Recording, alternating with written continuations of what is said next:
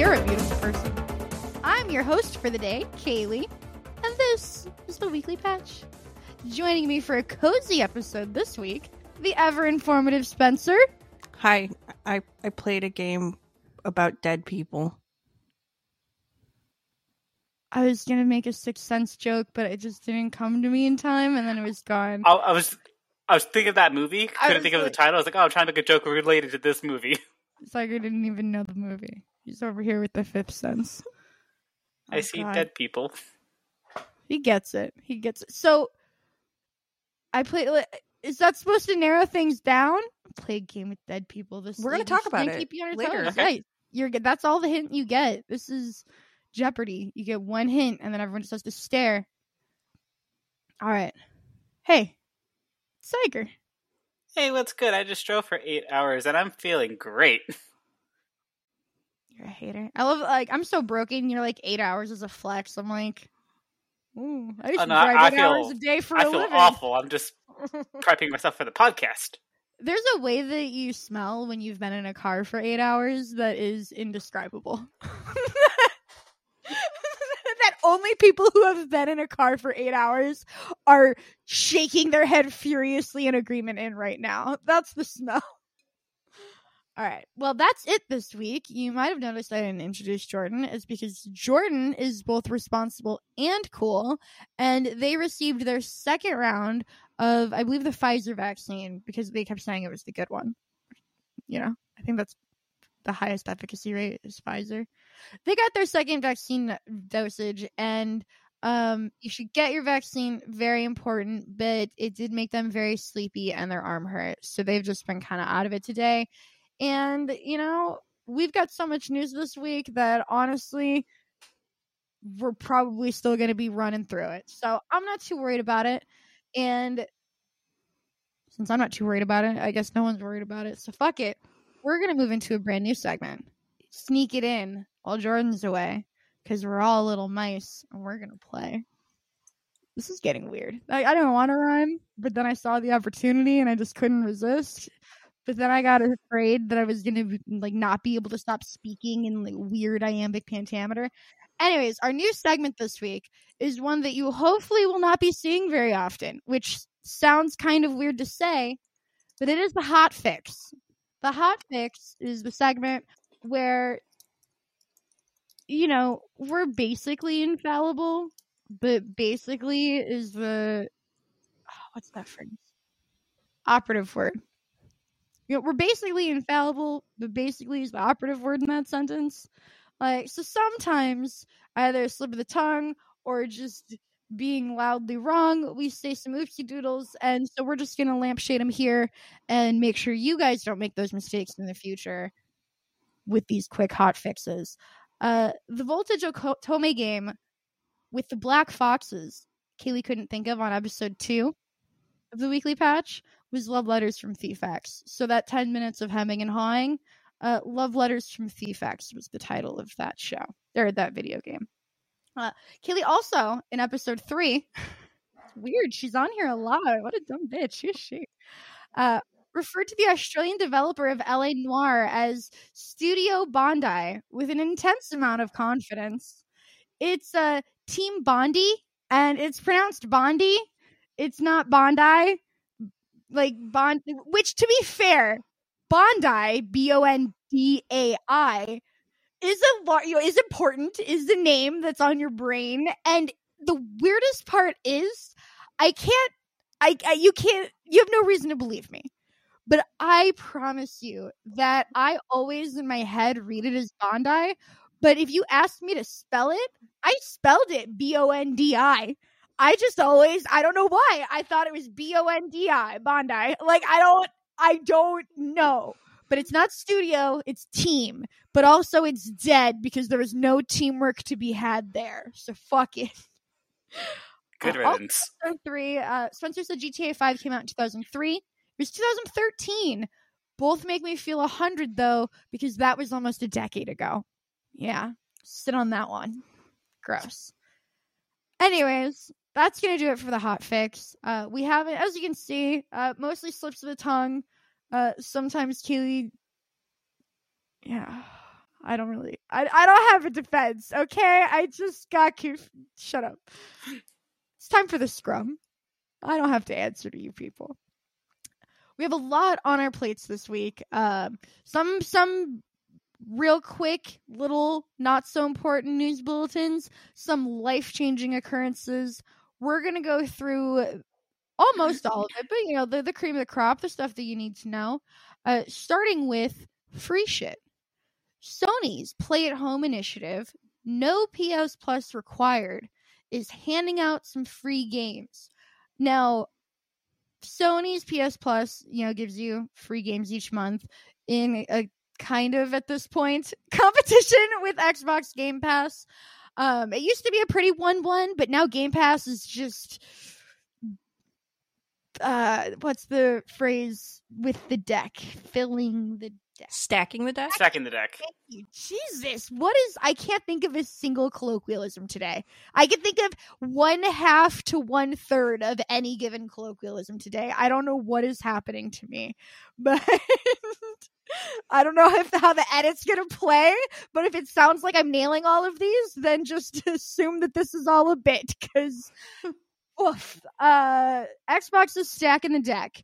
But these are actually pretty decent games. So, Play at Home is giving you Abzu, Enter the Gungeon, which Gungeon is still one of my favorite words, Res Infinite, Subnautica, The Witness, Horizon Zero Dawn Complete Edition, the Ratchet & Clank remake that came out a couple years back, and then 4 VR games, including Astrobot Rescue Mission, one of the top VR games, Moss, again, one of the most critically acclaimed VR games, Thumper, which is if rhythm games could be Dark Souls games, and Paper Beast, which is your classic, beautiful, cool indie VR experience, all for free.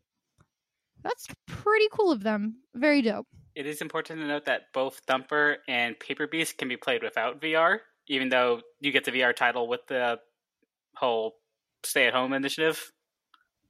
That is important to note. Thank you. Yeah. So that was pretty nice of them. In the exact opposite of that news, Cyberpunk, the greatest prank in video games, is going to try really hard to get back to meeting the basic functionality to be listed on the PlayStation Store with patch 1.2. That's right. 2 patches in, maybe they'll qualify to get placed back on the PlayStation Store. I don't know if you guys read through all the patch notes that they had, but one of their big fixes is fixing the cop AI to where instead of having it spawn immediately behind you, they're going to spawn a little further back. That's actually not even the patch. Instead of them spawning immediately behind you, a police drone spawns immediately behind you, and the cops spawn out of nowhere slightly farther back than they used to. The cop AI in this game is the worst part of this game. Literally, honestly, the worst part of this. Keep the cop AI terrible. Make everyone fucking hate cops. This would be the most cyberpunk thing Cyberpunk could do. If they just treat, finally, everyone just gets this weird subconscious anger whenever they see a police officer, fuck yeah. Because the people still playing Cyberpunk at this point, you have a 50-50 chance of having to inform them ACAB, some just really hate themselves, and some are like, this is great. I will be going back once it's out. I know. That's why I said 50-50, because I'm like, I feel like half of them are Spencer. Yeah, to finish it after it crashed and died 15 times in 3 hours of playing it.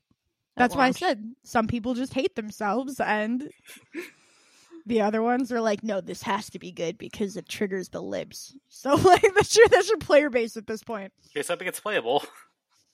In non-news news, how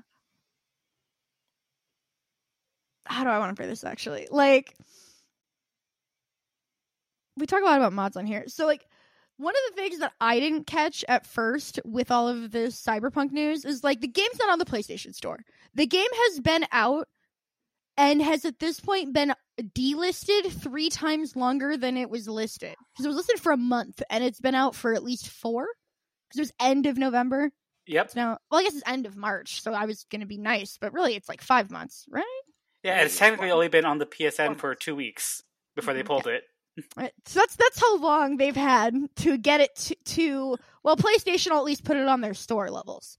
If any of you have played a Bethesda game on PlayStation, you know what the bar is for getting a functioning game, quote unquote, for PlayStation standards. They haven't been able to manage that. But what I didn't catch is that a lot of the bugs and problems, which I guess should be a no-brainer, but a lot of the bugs and problems the game has been having have been already patched out by mods. The cherry on top, as noted by Forbes' Paul Tassi, quote, another common thing players note is that many of the problems CDPR is addressing have already been solved by modders for weeks or months now. So if you're really invested in these types of changes, you already have access to them on PC. Plus, bonus fun stuff like new cosmetics or cyberware. So at this point, Cyberpunk's launch has been botched so hard that they have essentially just given up PS4 and PS5 sales. Like, at best, those people who were waiting for PS4 or PS5 have just bought it on PC at this point, if they were going to get it. Like, I'm sure if patch 1.9 makes a functioning game, there'll be a couple more people to play it, but I don't know. Maybe we'll be wrong, but this is looking a hell of a lot more Anthem than it is No Man's Sky. I'm very curious to see what the day one sales are when it goes back on the PSN at some point in maybe a year.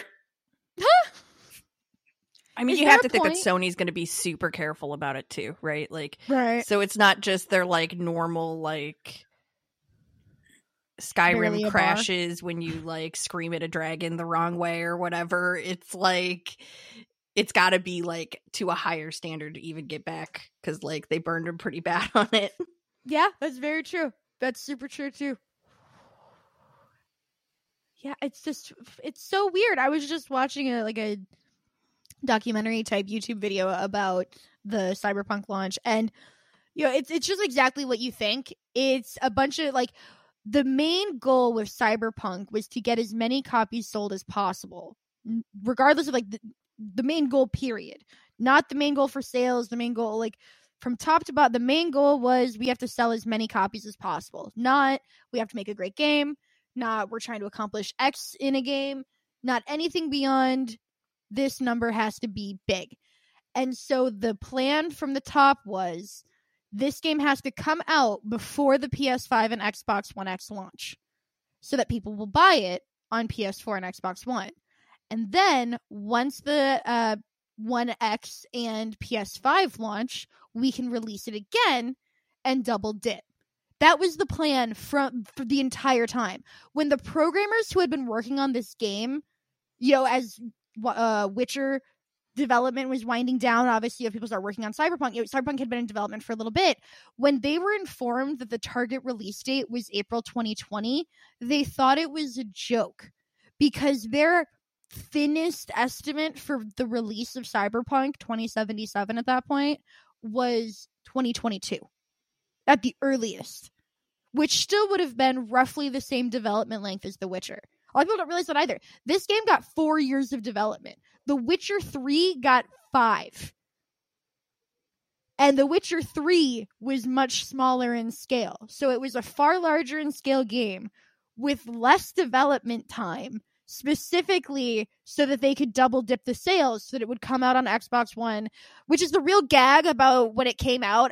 They were like, oh, it doesn't really play well on PS4 or Xbox One, but that's because it was so they didn't have an excuse for why it wasn't just a next gen game. It clearly couldn't run on last gen consoles. You clearly needed more, like 2 more years with it. Like it wasn't going to be a launch next gen game. This was going to be a like 2-3 years in, there's an established console base next gen game. And instead they were like, no, it's really important to us that we double dip. And that's why Cyberpunk is as fucked as it was. The actual people working on the game knew the entire time. From the moment they heard the first deadline, they knew there was no fucking way that this game could be made. And the higher-ups were just like, we did it, but like they were like, gumption will win. We flew by the seat of our pants with The Witcher, and we were so plucky it came together in the end. We thought that was impossible. Like they did that a lot, that like toxic positivity, that like, no guys, we can rally together with the power of friendship and make Cyberpunk a technical feat. Like that's not. Ed Woods could not love directing enough to be a good director. Like the power of heart can only get you so far when it comes to actual technical products.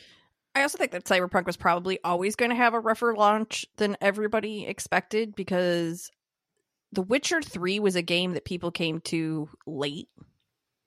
Very late, yeah. There were not a lot of, like, there were people playing at launch, but like it was definitely a game of like, it blew up. Yeah, games media and like people streaming were like, this game's great. Like I had It didn't have the media beforehand. There was no expectations. Right. They never had to deal with people expecting the game to be good. They got like a surprise hit after it came out, which means they got all the benefits without having to go through the stress of having the press's eye on you the entire time you're developing a game. And, like, that game, by the time, like, the majority of people got to it, had lots of patches and fixes. Like, I had to put the game down for 6 months at launch because I got to within 4 or 5 hours of the end, and the quest line was broken, and there was nothing I could do until they patched it. Like, that game was broken, too. Like, they always have made... My copy's unplayable. Yeah, I have a launch copy of that game. The disc is perfectly clean. I've shown Zyger. Like, there's not a piece of dust, not a speck, nothing on it. And when I install that onto... I've tried it on my PS4 and Zyger's. If I install that game on a PS4, it will not function without at least 7 minutes of loading for anything. When you click on someone to talk to them, 3 minutes of loading. When you click a dialogue choice, 2 minutes of loading to transition to Geralt saying the line. Then another 3 minutes of loading to the response. Then another 2 minutes of loading for your next dialogue choices. Like, it's unplayable. And everyone just keeps telling me, just buy the game again. Just buy a second copy of the game. Why doesn't this one work? It's a disc. It's the fishhook thing. You buy a second game to get the first game working again. Right? Like, why the fuck does this game not work? I don't understand. Bizarre. It is, because I did the same thing. I didn't play the game right away. Now that you're saying that, now that I think about it, I didn't play the game right away. I had to wait a week or two because I was so obsessed with Dragon Age. Dragon Age had come out the previous November, and I had been playing it and playing it and playing it, and I had started another Dragon Age storyline like a week before Witcher came out because I thought that I'd be able to beat it, and then I was like, nah, I'm gonna 100% this storyline. So I did not beat it in a week. And then, like 3 weeks later, I was like, okay, let me go back to The Witcher. And I didn't have tons of problems. So loading screens, I don't know if people remember the fucking... When you boot up The Witcher, even when it ran fine, because I played about 50 hours of The Witcher, and then that was on my boyfriend's PlayStation. We broke up. I moved across country. I bought a new PlayStation. Game wouldn't work in it. When I moved to Zyger and had a second PlayStation, I was like, golly gee, I'll give it a go. Game wouldn't work in it. So, like, that's my experience with the game. But I did play about 50 hours of it, and it did work. And the only big issue I didn't have any glitches or bugs or things like that. But when you boot up that game, it was at least 5 minutes of loading. You would just open it, and there was that, like, illustrated scene with, like, one line of narration about, like, where you were in the story to that point. And then it would just sit there for minutes every single time, no matter how far or soon into the game you were. It was a loading process every single time. It was a running joke whenever I'd play it. It's like you had to preheat the game. But yeah, that's the latest in the Cyberpunk saga, which I love because it's hilarious to me. As it should be. In much quicker news, Gotham Knights was delayed to 2020, which was news to the 3 people that still thought that was going to see a 2021 release. I forgot that game existed. I did too. They spent 6 years spoon-feeding when everyone knew what it was from the first clue.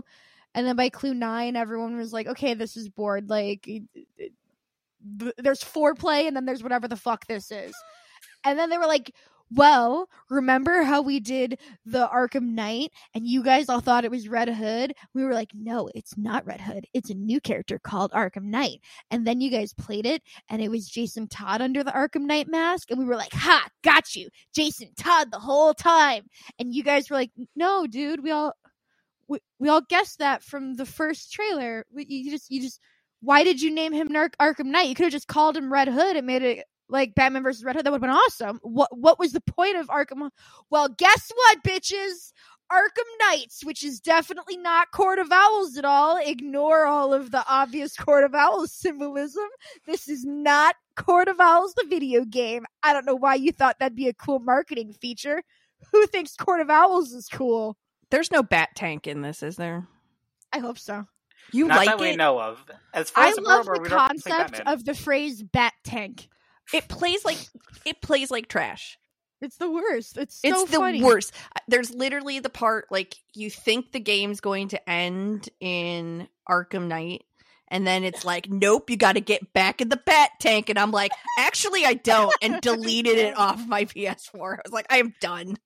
Actually, My ex was I so don't. obsessed with Arkham Knight. He bought every single DLC pack of all of the different family members. He played every ounce of that game. He did all of the tank stuff. He got every Riddler. He just really fucked. Like we were big comic people to begin with, and we were both big DC people to begin with. So most of it was just like getting to be Batman. He just, as long as he could live in that world where he's Batman, he'd spend all fucking day in it. So I saw so much tank battle. It's fun to watch. The tank stuff is very fun to watch. He was pretty good at it. So I don't know. It was fun to watch for me. I had a great time. I didn't like turning I love the Riddler. That's my dude. I didn't like turning the Riddler into like the race car guy because I don't like race car shit in like that's the one minigame I never want to do in any JRPG is the race shit. Not JRPG because it's in The Witcher 2. And RPGs GTA. in general. RPGs, right? Like it's just an RPG thing, but like there's always like that racing bit, whether it's horses or wagons or dogs or Chickens. chocobos or whatever the fuck it is. I don't want to do it. I don't want to race. If I wanted to race, I'd be playing Mario Kart. Like, is this as fun as Mario Kart? Then I don't want to play it. Like that's just how I feel about racing mini games. Stop it.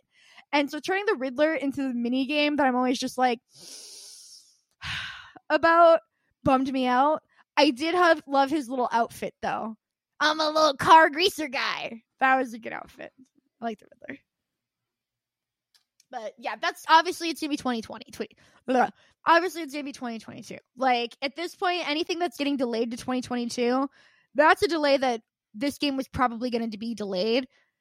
I still don't think we've gotten to the pandemic delays, if that makes sense. I feel like this game was gonna if the pandemic didn't happen and they had a whole 2020 to just work on it, this game wasn't coming out in 2021. But so I think this game probably 2023, 24. Like it'd be early 24, so I could see more like holidays 23. But I don't think this is a pandemic delay, which means that there's either going to be a hell of a lot of crunch. That's what's going to happen with all big games. Is either there's going to be a hell of a lot of crunch or there's going to be a pandemic delay. Period. At least 6 months. Because even if they worked through the pandemic, there was at least 3 to 4 months of learning how to work from home, everybody remotely forever. No team meetings to because you can get away with working from home. Everybody has probably learned this throughout the pandemic, but you can usually get away with working from home for like a week.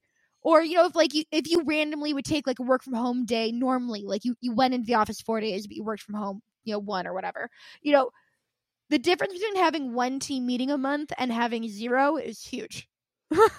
And there's also the technology of like a lot of stuff gets processed like in a cloud, and like how do you do that in a way from someone's house that's secure so that like people aren't like hacking in and stealing assets from people's games because like someone doesn't have their like Wi-Fi connection secure, right? So like that's absolutely a great point. 100%. It's not as simple. Like that's what people think. Everyone's like, well, it's just in the cloud, so just log in. And it's like, yeah, but that's like your home Wi-Fi connection is not as secure as like Sony Santa Monica's Wi-Fi, where they're making the concept art for the next God of War game, because that shit people want to steal. Like hackers want people that have. They stole Uncharted data from Naughty Dog. Yeah. Right? Like their Amazon servers and whatnot. I mean, didn't they do that hacked last week? Last of Us That's 2? right. Also, Yes. they Yes, leaked like a whole chunk of The Last of Us 2. everyone was talking about the Last of Us 2 plot and trying to analyze it from the chunks that they stole. And so when it came out, there was all these talk of like what was different from the leaks, and that was its own like subgenre of Last of Us talk. Yeah, so that's another great point where like you have to factor in at least 6 months for any release date that came out prior to 2020. And I don't think companies like, just like companies didn't want to recognize that work from home wasn't going to be like a 2-3 month thing. Like they didn't realize, like when companies were first transitioning everyone to work from home, it was supposed to be for like 2 months. And so the first time that they transitioned everything, they weren't transitioning with a long-term mindset. So there was actually 2 transitions. There was an initial temporary transition, and then there was another, okay, now let's take in what we've learned. Let's accept that this is going to be a long-term thing. And different companies came to that second transition at different times, depending, like some companies might still be fighting that second transition and like, no, there's a vaccine, everything's fine, like we can just keep plowing through, it's chill, we're almost to the end, like, you know. And that shit is really gonna cause fucked up delays, because that type of mentality especially means that they're not going to accept that they have to delay the game until even later, which is why next year you're going to see a lot of delays. We've seen a couple this year. I think we're still pretty early in the year for COVID related delays, but when you start getting, like we talked last week, we were looking through the list of games that were supposed to come out this year, and half of the games that were supposed to come out this year are just no comment. There's no Tales of Arise hasn't been announced to be delayed, but that's not coming out this year. Final Fantasy 16 has not been announced to be delayed, but that's not coming out this year. Again, all of these love to be wrong. When they get release dates, I'm going to hotfix the shit out of this. You know, not mad at playing them this year, but realistically, we have not yet gotten to the point where developers are honest about the delays that COVID has caused yet. And that's going to be a big factor. So David Ellis, to make Zyger's day, David Ellis, what does he do? Senior game developer at 343, said he's excited to ship Halo Infinite this year today when he talked about his that, yeah. 11th anniversary at... Has 343 Industries been around for 11 years now? Yes, because they shipped... They were a thing during the when Halo Reach released in 2011. So I think they were founded in 2010 then, right? And that's 11 years? Yeah. Right? Yeah. Wild. Hi, you guys are both wrong. It was established 14 years ago in 2007. We are all old and going to die. We're old. But also, I was very curious Wait, to see... 343 Industries is a nerdy loser Halo reference? Yeah, because Guilty Spark 343. Well, this is 343 Guilty Spark, so obviously you're a fake fan, but we all knew that.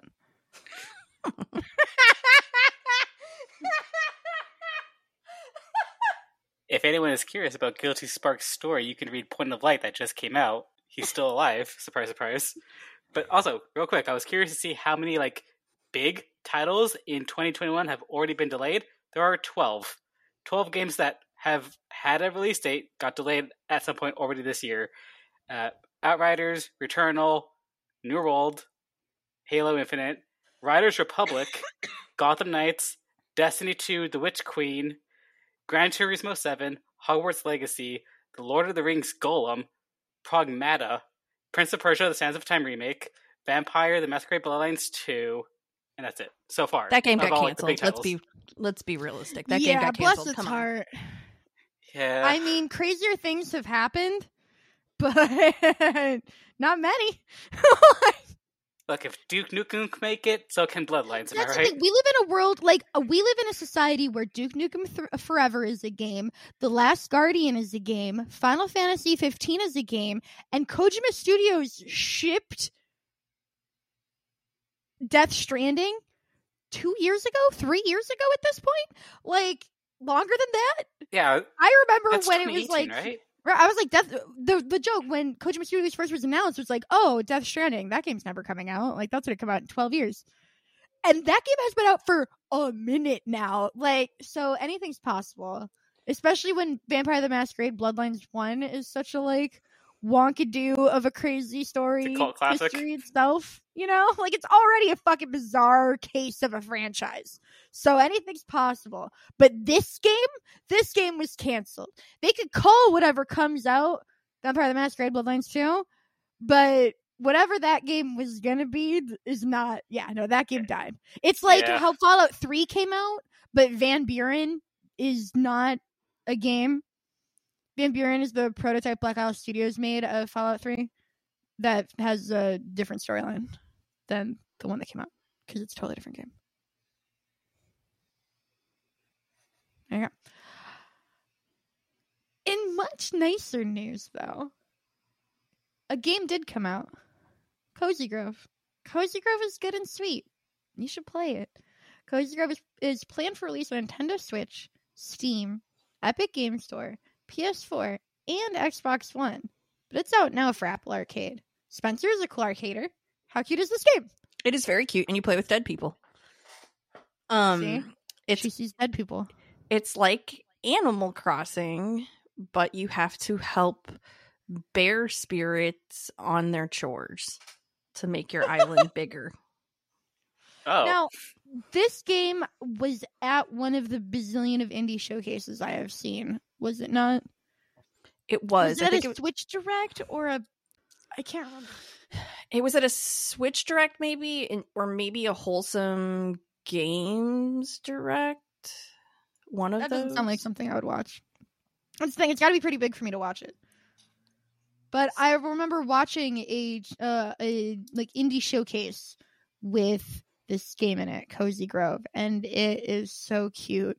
And yeah, it's like if you were like, man, I wish Animal Crossing was like cool and goth, then an anti-capitalist, and explicitly anti-capitalist. Yes.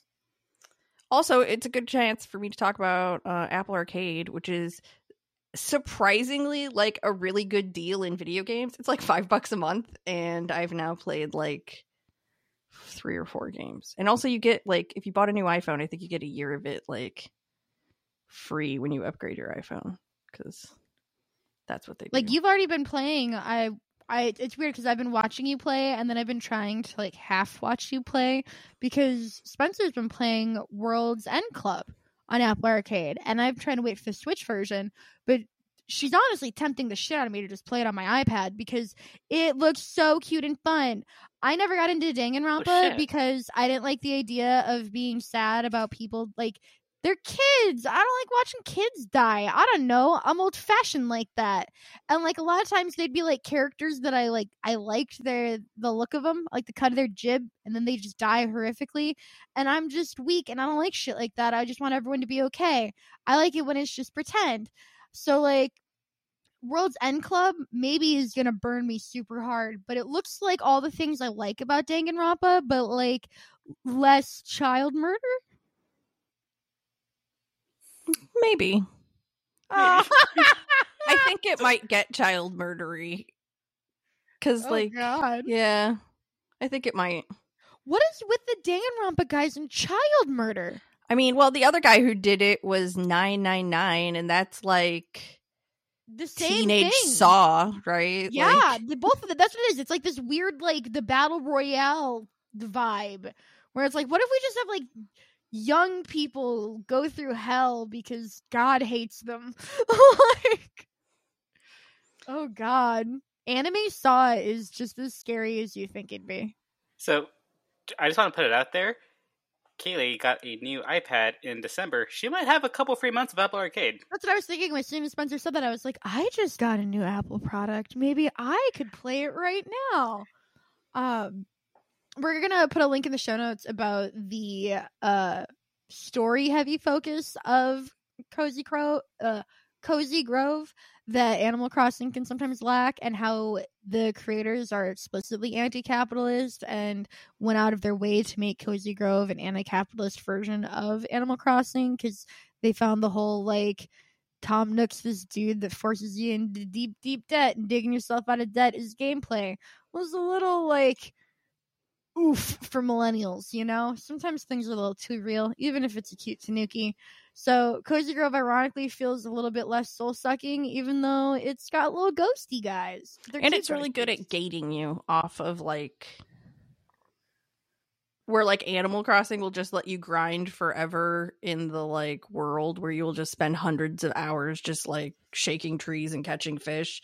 This is like you do your stuff and then like it's pretty much like done, and it'll take like multiple days like for some quests to like gather all the things you need for that. So you can't just like get time sucked into the game, which is very surprising for a video game. Like normally they try to be time vampires, but this one kind of I feel like it tries to be a time vampire in a different way because so Cozy Grove is like Animal Crossing in the sense that it's a real-time game and shit happens in real time. And so like with Animal Crossing, if you want to go to the shop and it's closed and it opens at 7 p.m., you gotta wait till 7 p.m. your time in the real world to go to the fucking shop.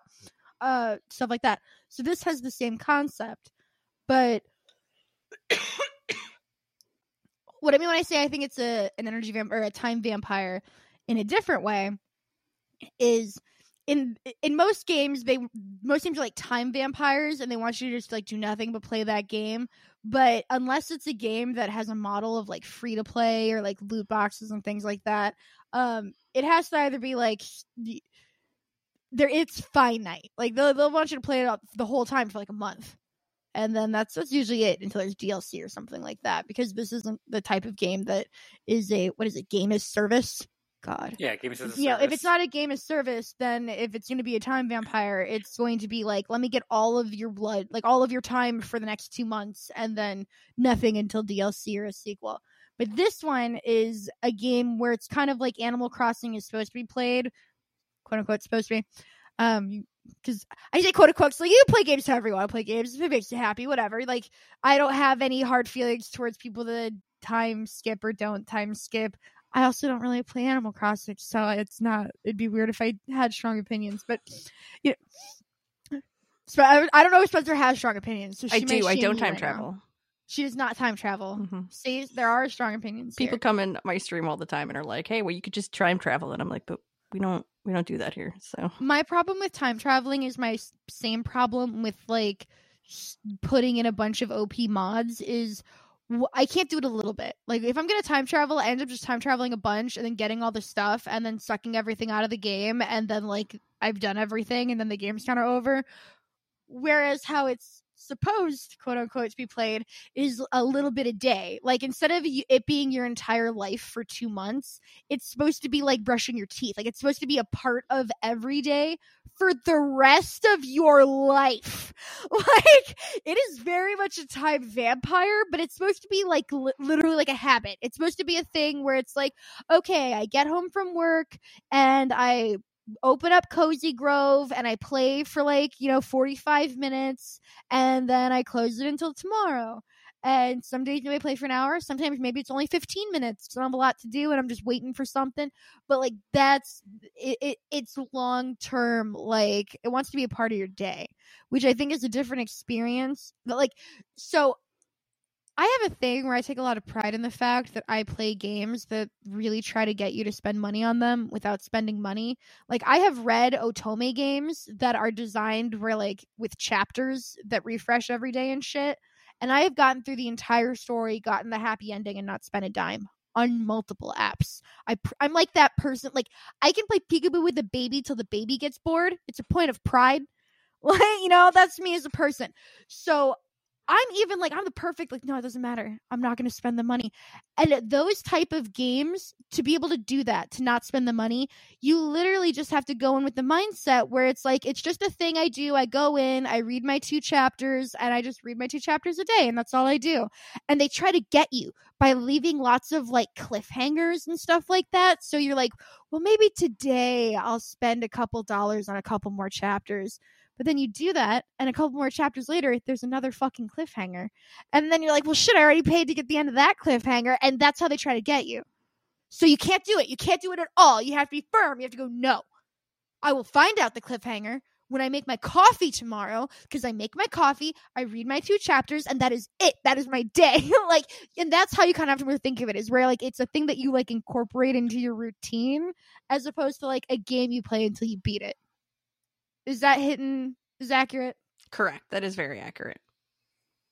I think people, when they were talking about Animal Crossing, compared it a lot to like Harvest Moon and stuff. And so for me, I think that led to my experience with Animal Crossing being a little bit more disappointing, because I realized, I was like, wait a minute.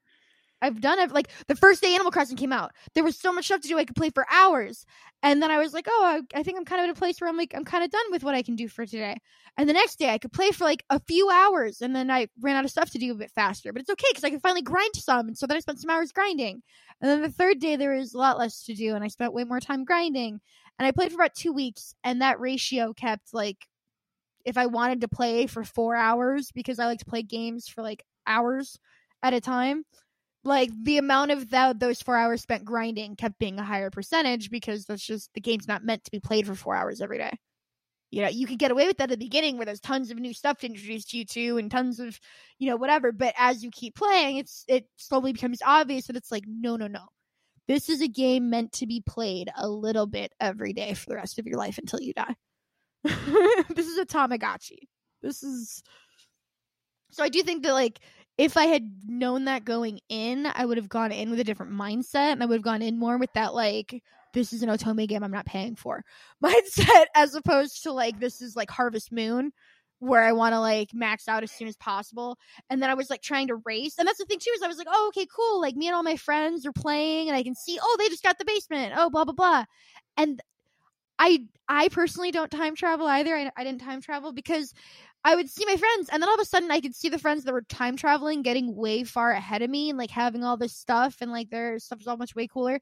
And it made me feel like my island was like dinky and lame, and like, it made me want to share less. It's like, oh, well, you guys all saw this stuff like a long time ago. Like, I got lucky. My birthday is March 26th, so you had to be one of the first birthdays. Yeah, I did. Exactly. That's the thing, is like, I got one of the first birthdays, because even people who time traveled, their birthdays, I guess, are so far away that they just hadn't stumbled upon it. And so, like, I did have a lot of fun with the birthday, and I stopped playing at the beginning of April, which I think is about 2 weeks after it came out. But I had the birthday thing really, like, reinvigorated me, and I started having fun, and I drifted off by the egg event. I'm sorry, but yeah, that's my experience with Animal Crossing. Zipper T Bunny's going to be back, though. He's coming back in April. The fun got sucked out when people were like time skipping and then like flexing all their shit, and I was like, well, I could either cheat so I could keep up with them, but then that kind of kills the fun, because then it doesn't feel like it feels hollow to like get the stuff because you fast forward it. It's like, oh, I didn't work for this per se. Like, I don't know, it made me feel like I worked less. It's the same feeling I'd have when I would like mod in really powerful equipment and then just kill all of the really hard bad guys in Fallout or whatever. It's like, oh, well, it doesn't really feel like, yeah, I killed the bad guy. It feels like, okay, I cheated. See the end of the game. The end. It didn't feel as good for me. So I don't know. But my good thing with Cozy Grove is now I know, so I can go into Cozy Grove with the right mindset. So I'm very curious if that means that it's going to be a different experience than Animal Crossing. It's like a science experiment. Yes. Okay. Now, that was a lot. Sorry. In much quicker news, we got a couple shorties coming out. So continuing, Evo is a first party tournament now. Evo, if those of you who don't know, is a huge fighting game tournament that has been around forever. It is the Super Bowl of video game tournaments. It is the capital T 300Es fighting game tournament. And there's been situations where they flirted with Sony before. Capcom Cup.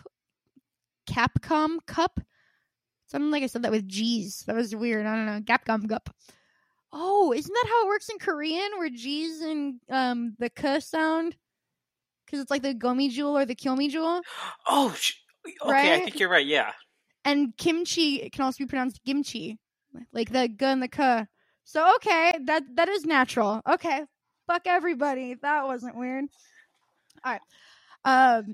So Evo is the premier fighting game tournament. It is the coolest, like, if you do well in Evo, that's the big leagues. It's the UFC to every other tournament's Strikeforce and Bellator. Like, it's the big leagues. A couple years ago when PSX was still a thing, the PlayStation Expo, that I don't know why they stopped doing.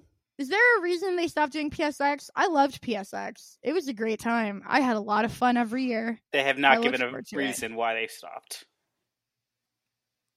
I can't They became the number one video game console sold. That's what it feels like.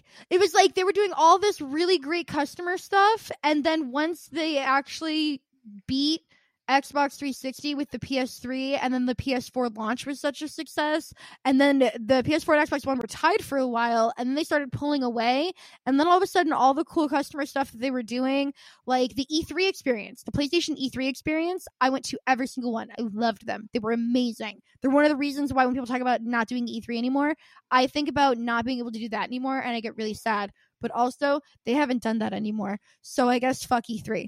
But, like, that was so much fun. It got me so hyped. And just, like, being, it was such a good, smart brand thing.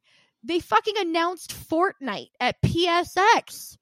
Like, when it wasn't a battle royale. When Fortnite was a game where it's like, oh, you build and you fight and that's the hook. And no, they're also going to do this free-to-play battle royale thing, but, like, this is the game, Fortnite. Like, I remember that PSX keynote.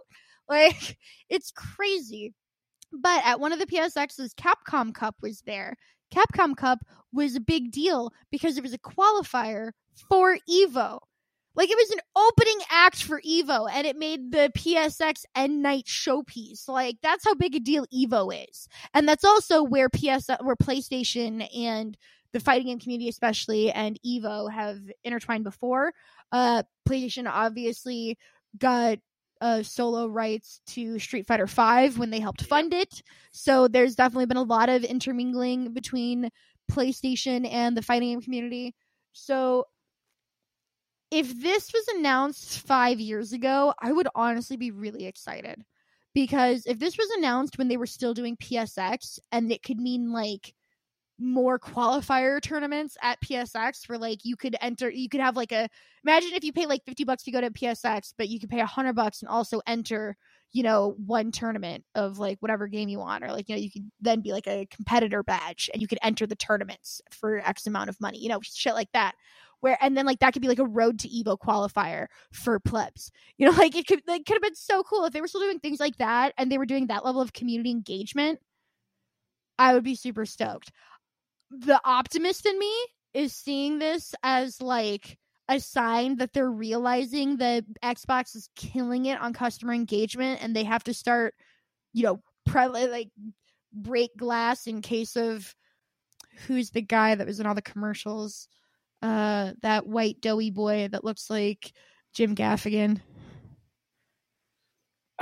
He was in all the PlayStation commercials in the PlayStation 3 era. And you know who the fuck I'm talking about. He's a white guy with blonde hair. Spencer, don't laugh at me. You tell me his name. He was and, like, the commercials were about his name, which is why I can't think of what the commercials were. Kevin Butler. Is it Michael? No. Is it Kevin Butler?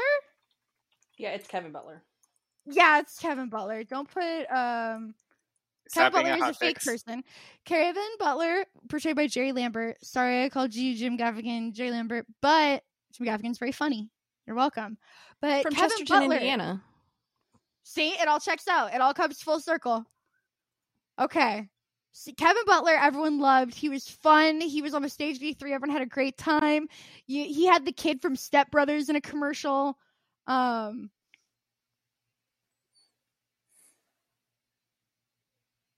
yeah, and then he did a Bridgestone that's what it is. He did a Bridgestone tire commercial, and they were like, you can't be yourself in another commercial, and that's why PlayStation stopped working with him. So, like, yeah, you should probably be nice to him, but they really need to bring back that era of PlayStation customer appeal if they want to survive this generation, because PlayStation 5 and Xbox One Series X have been out for the same amount of time. And I've heard the positive and negative versions of this, but from what I see online, the only one consistently taking heat for them not being available is PlayStation.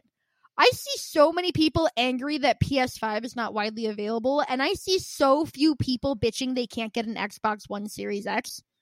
Like, I don't know if that's just me and the people I follow. It could totally be just like a bias of followers. But when shit is trending, it's always like PS5s are back in stock.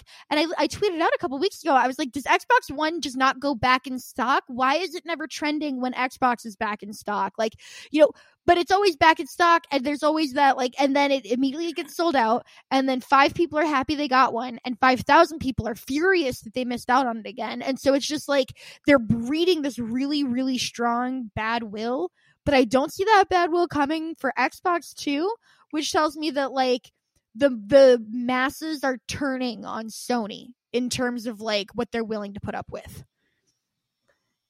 We're going to talk about this more in the free play.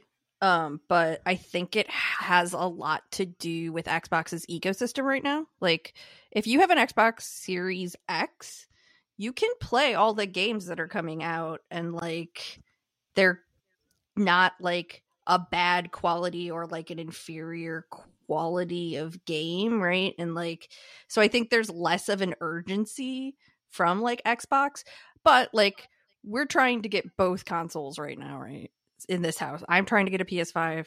My partner's trying to get a Xbox. The Xboxes sell out just as quick. Like, yeah, absolutely, they do. But, like, it's like wild to get those two, right? Why are people not angry? But that's the question. Why are people not as angry at Microsoft? Why is it not like, because I had people just random tweeting like, Sony really needs to get their shit together with the supply line for the PlayStation, and I'm like, because there's no game gated behind it, right? There's no there's no game gated behind it. Like, but we played Yakuza 7 on Xbox One, just regular whatever. Yeah.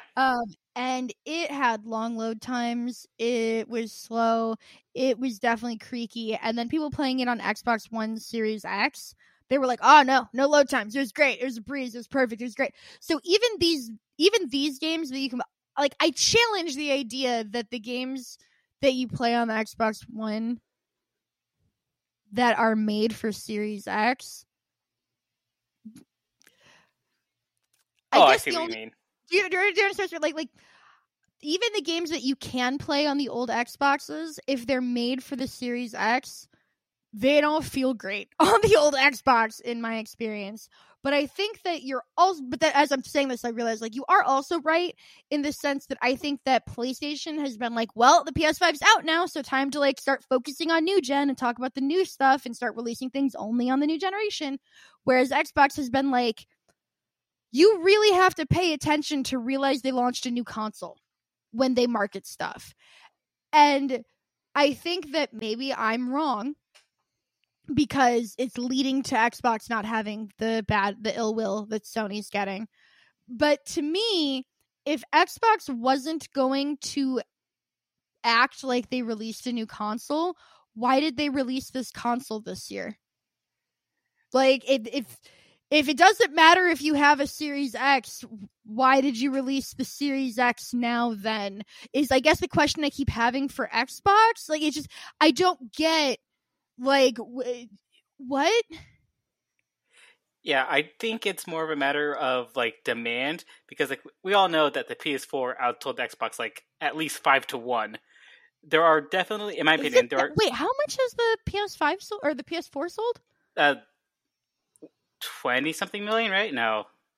The Xbox One only sold 5 million? No, that's not right. I you don't said know. 5-1. I was like, maybe 2-1. I remember an article last year where someone from, I think it was GameSpot, said that it was at least 3-1 at that point, and that was before the holiday sales. Global lifetime sales of Xbox One consoles was 48.69 million units in November 2020. And it's 114.9 million units for PlayStation 4. So we'll say 115 to, we'll say 50 million and give him that. And it's like, what, 2 1/3? Yeah, almost 31. But The point I'm just making is there are probably more people wanting a PS5 I'm than just people saying, wanting you an say Xbox. something 5 times more. That's a lot more when you're talking about millions of You are numbers. correct. You are correct. Absolutely. That's I didn't know. I knew how much. I was like, I thought the PlayStation 4 sold about as well as the PlayStation 2, which put it at least 100 million. So I was like, if the PlayStation 4 sold 100 million and the Xbox One sold a fifth of that, I was like, the Xbox One only sold 20 million. That's not good. But no, it sold almost 50 million, so that's better. Because I think PS3 was like, what, 60 million? I just made that number up. Don't listen to me. What was 60 million? How many eventually... did the Vita? Oh, there's just a list. The Nintendo 64 sold 32.93 million copies because the Nintendo Switch 4 has sold 79.8 million. So many. Okay, the switches. PSP has sold more than the Switch.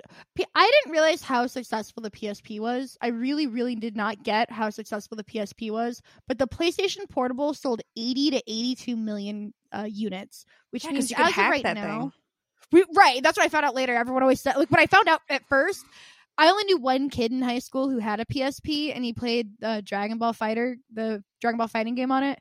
And he was the only human being I ever knew that had one. So when I found out that, like, it sold well a couple years ago, I was like, who the fuck? Why?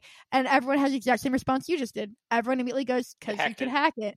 Which, I don't know why Sony was so mad you could hack it if it led to sales like that. Even if the attachment wasn't that great. Because you weren't buying their, like, terrible mini disc movies, right? Like, that they tried to put out for that thing. I forgot they had movies. I've owned multiple of those movies, and I forgot all about them. You bought those movies, Zyger. Yeah. The first one I bought was I Got 5 on It, which is like a movie about guys trying to get weed. I got 5 on it. No? Okay. Oh. Fuck you too. Next, this was going to be where a story that went viral this week about how investors are pissed. Activision Blizzard CEO Bobby Kotick gave himself a $200 million bonus after laying off over 50 employees to cut costs the same week. But now it's getting meta. Our original source for this story was a GameSpot article that has since been taken down with no explanations or replacement news pieces. IGN has made no updates or removals to their original report, but GameStop did. IGN has made no updates or removals to their original report, but GameSpot did just get bought out by its own venture capital fund. Wayback Machine saw which did GameSpot, and you, listener, can as well on our show notes. But Blizzard did absolutely lay off its employees, give them a $200 Battle.net gift card as severance, and then pay their CEO a bonus worth more than all of those people's yearly salaries combined. Free honk. When Hard Drive is dunking on you because you guys did something worse than the article that they did making fun of the industry, you've got to stop. You just have to. It was so good. Yes. Oh, God. Yeah, so they laid off roughly 50 people last week. Well, I'm not quite sure when they did it, but it came out last week that they laid off about 50 people. And when, asked why, they reported that they were trying to cut costs because, the pandemic and times are hard and they don't have the money for those 50 people. And then today, Bobby Kotick gave himself $200 million this year for doing a super good job. Now, that $200 million divided by the 50 people he fired means that every single one of those people had to have made more than $4 million each to have cost more than $200 million. Event planners don't make millions of dollars. I can confirm that. Fun fact. Yeah, just because, again, big numbers, like, it sounds kind of stunning to be like, big numbers are hard for people. And, like, I get numbers. I can do math. But, like, big numbers are genuinely hard for our wrinkly brains that aren't wrinkly enough to think of what 50 billion tennis balls look like in your head. So that $200 million that he just gave himself, literally divide that by the 50 people he laid off. That's $4 million for every single person. So Spencer, if you don't mind, give me a hire What reasonably do you think the staff at Blizzard that were laid off make on average?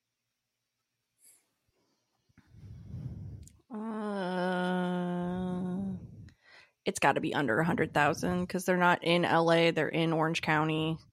See, I was thinking about 100,000. Yeah, I was being generous of 100,000. I thought it was gonna be like maybe 115, but I was like, I'm gonna start my bidding at 100 because I'm a piece of shit, and by that I mean I think people deserve to live. Yeah, I mean it's probably between 75 and 100. I'm gonna give them the full 100,000, and just hear the hesitation to even go that high, and we're talking before taxes. So those 50 people, I divided instead of multiplying. Don't trust me with math. I just did it again.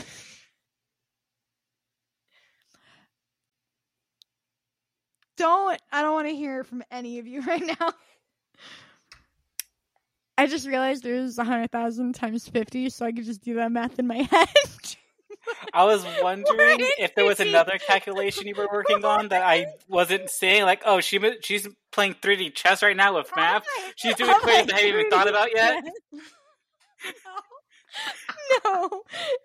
It's $5 million. $5 million is the maximum amount this man was saving for his company, and then he gave himself a $200 million bonus. That he gave himself for doing such a great job that his company had to lay off people a bonus that could have had been the salaries of 2,000 people at $100,000 each. 2,000 people's salaries was a bonus he gave himself. Having to fire 50 of them. My favorite game to play is looking at how much more the average a CEO of a company makes than the average salary of that company. Because it's for the most part, crazy wild, right? It's always it's 100 times or 200 times. And it's their executives have to make hard decisions. They make decisions that affect all the workers underneath them. But are they 100 times more valuable than the people doing the work to make the product that they sell? I play around with legislation about how you can, because the $15 minimum wage, if we get that past this presidential term, will already be not enough to live in half the states. It took so long to get it that it's no longer a living wage. We should have been pushing for 30, because by the time we get it, 30 will be barely enough to make rent. But so I think a lot about what types of legislation you could do that isn't a flat minimum wage subject to things like inflation. And I think about legislation that restricts the difference between the lowest paid employee and the highest paid employee at a company. And that's where I think things get interesting, where the ratio between the lowest paid employee and the highest paid employee needs to be fixed. Or how much, right? How much more? It's like a spending cap on a sports team, right? They had to put all these caps in so that people like the Yankees, Jordan's gonna be mad, but people like the Yankees don't come in and are well, I'm George Steinbrenner, I have millions and hundreds of billions of dollars, I just don't care, I will spend however much money I need to make a team to win. So they had to try to level, he always shot over the cap anyway, but at least there's a penalty that goes to the teams that goes into the fund that goes to smaller market teams to help fund them while they're struggling. Right? Nothing I've played with in terms of I've thought about tying them in just basic things that could get done, because obviously the silver bullets are always, a silver bullet is such a bizarre thing that usually trying to get a silver bullet passed is really this one neat trick's gonna fix everything. So in terms of realistic things, I always think tying the minimum wage to inflation helps, but then the difference between actual the inflation rate as you predicted and the strength of the dollar is a different thing. So then you're do you tie it to the S&P somehow? But then I'm we need to abolish the stock market. So I'm fascinated with the idea of of fixing the ratio of like if your top people make a certain amount of money more than your bottom people, you have leftover profits, you have to give those profits to the bottom people. You don't get to give dividends if the ratio between your lowest paid employee and highest paid employee is above a certain thing. And then any dividends go to those lower paid employees until the ratio is fixed from the lowest paid up. Start there, right? Like, we could do whatever we want. Everything's made up.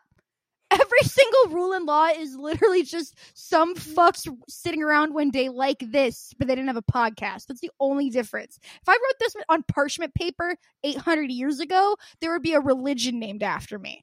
Like, just because it's a podcast. Anyways, whatever. But that's what's happening in Activision Blizzard right now.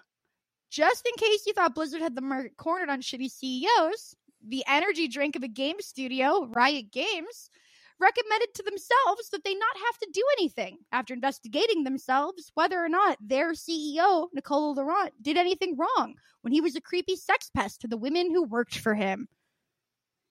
Aren't they the ones doing the Sinatra investigation? Yes, they are.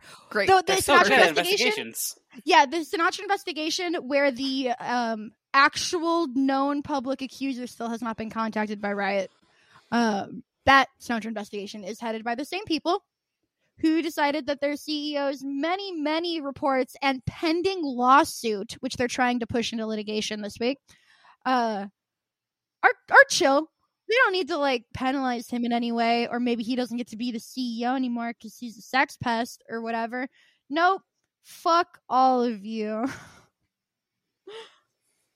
Now, I did sneak this one in here. It's probably not quite as important as the rest of the stuff, but it makes me look like a psychic genius. So I think it's important to note that Sony didn't quite buy Stadia, but they did partner up with Tencent and Square Enix to invest in Ubitus, their own unpronounceable cloud gaming company. Ubitus? It's like an Ubisoft thing. Ubisoft. That's what I was thinking. I thought it was Ubisoft.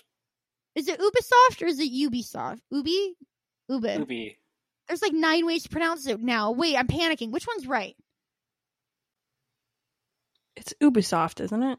Ubisoft. I thought it was Ubi. Because I used to say Ubi, and I got corrected multiple times. Yeah, but it's French. Ubi or Ubi.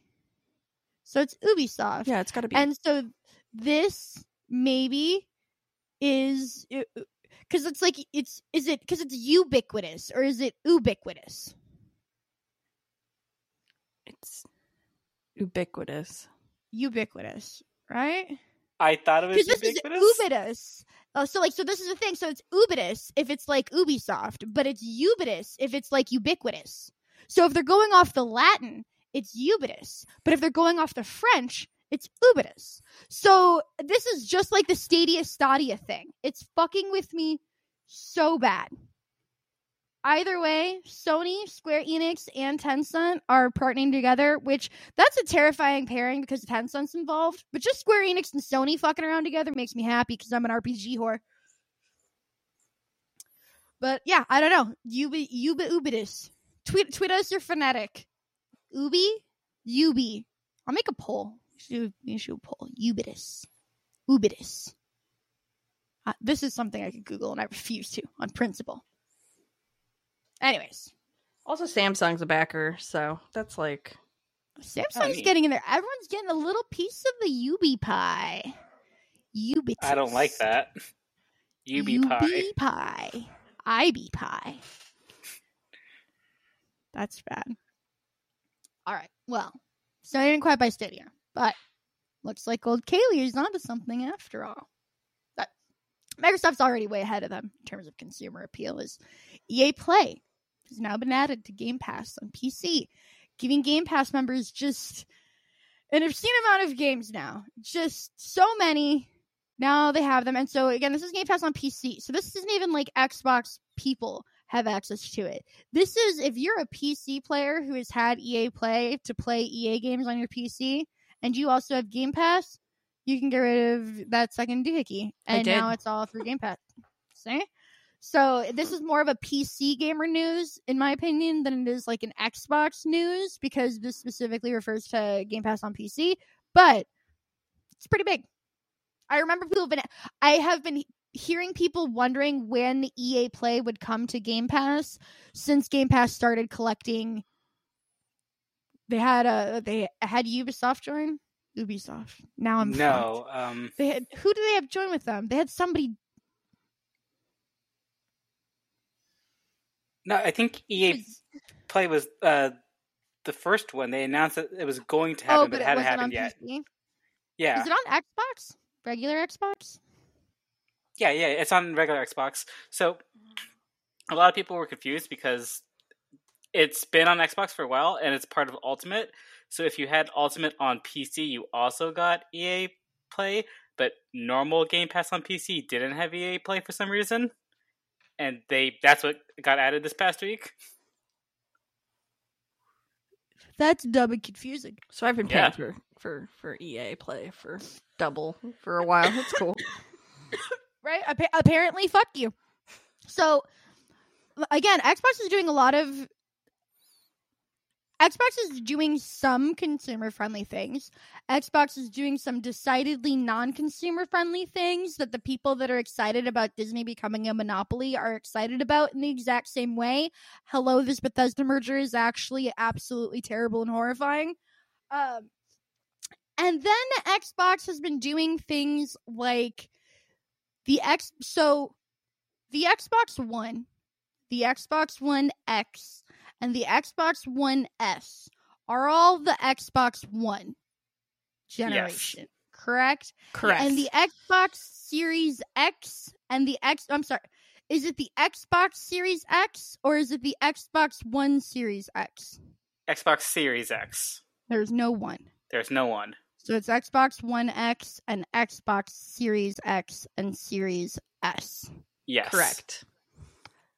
I have to go through this every single time I talk. Like, my brain is just so terrified of getting them jumbled up. I always end up being right, but it's always just, I'm terrified every time I'm about to talk about one of them. Like, wait, which fucking jumble of letters is this one called? Like, Jesus Christ, guys. You didn't get raked over the coals enough for calling your third console Xbox One. You had to constantly one-up yourself from there. You had to Xbox One-up yourself. Hey. Yeah, it's gotten to a point where the main game industry is just referring it to as the Xbox family instead of trying to differentiate between one and... between the Xbox One family and the Xbox? Like, the Xbox family is Xbox 360, Xbox One, like... Yeah, no, they're counting all of it together as Xbox family because you can play everything from the past on it. And that's my problem, where it's like, Xbox is doing this thing where it's like, we're going to make consoles redundant. And I grew up a poor kid who could never dream of owning a PC. I happen to have one now. I'm very aware that's a luxury. My siblings love their consoles, but they still call me because they don't know that resetting the router is what you do when it doesn't work. Like, they don't know shit about computers. I love being able to just buy them an Xbox One and toss it at them, and they're good for 5 years. And I'm not constantly on the phone explaining shit about updating drivers. Like, they can't deal with this world because they're Xbox fans. This is the thing, is that they're Xbox kids, and my little brother, the Xbox stan, can't fucking figure out what the next gen Xbox he's supposed to buy is. He's like the S and the X. I don't quite know the difference, and I don't really know if I need a new one. Like, I don't know if I should get him a new one for Christmas. My immediate thought was, when the new Xbox comes out, I'll get him one for, like, the following Christmas, because I'm not going to, like, stress about finding one early. But, like, in 2020, I'll pick him up one if it's, easy to get at Christmas time. Now, I'm like, why do I need to buy this?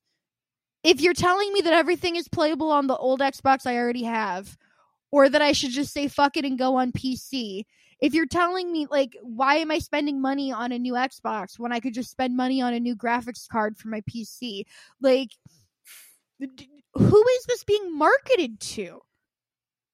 I think that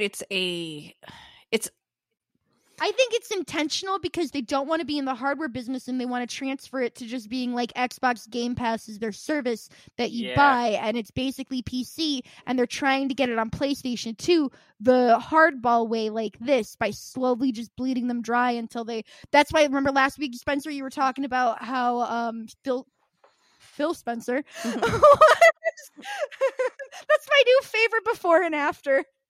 Phil Spencer Marie. Sorry, I love before and after. That's my favorite one on Wheel of Fortune. Anyways, it's a pun format you don't get to see in many other ways, and they get really fun. That was exciting for me. But he was talking about how, like, oh, it's not that it's not available on PlayStation, it's that it's only available on things with Game Pass. And it's talking like about Bethesda stuff, right? The Bethesda Okay. stuff. And so it's like, wow, that almost seems like they're hinting to play hardball to get, and I'm worried because right now the Switch is not competing with Sony directly. You know, they've kind of tried to carve out their own niche, and they've left Sony and Microsoft to fight amongst themselves. And we've already seen how fast the quality at Sony and the fucks at Sony disappear when they're on top, when they don't have competition, when they don't feel like they have to try. They markedly always produce shittier games and make worse decisions, and it's a worse time when Sony does not feel like they have competition. I don't think that's an argument. So the idea that Microsoft wants to exit the console space would leave Sony without direct competition, which is bad for all gamers.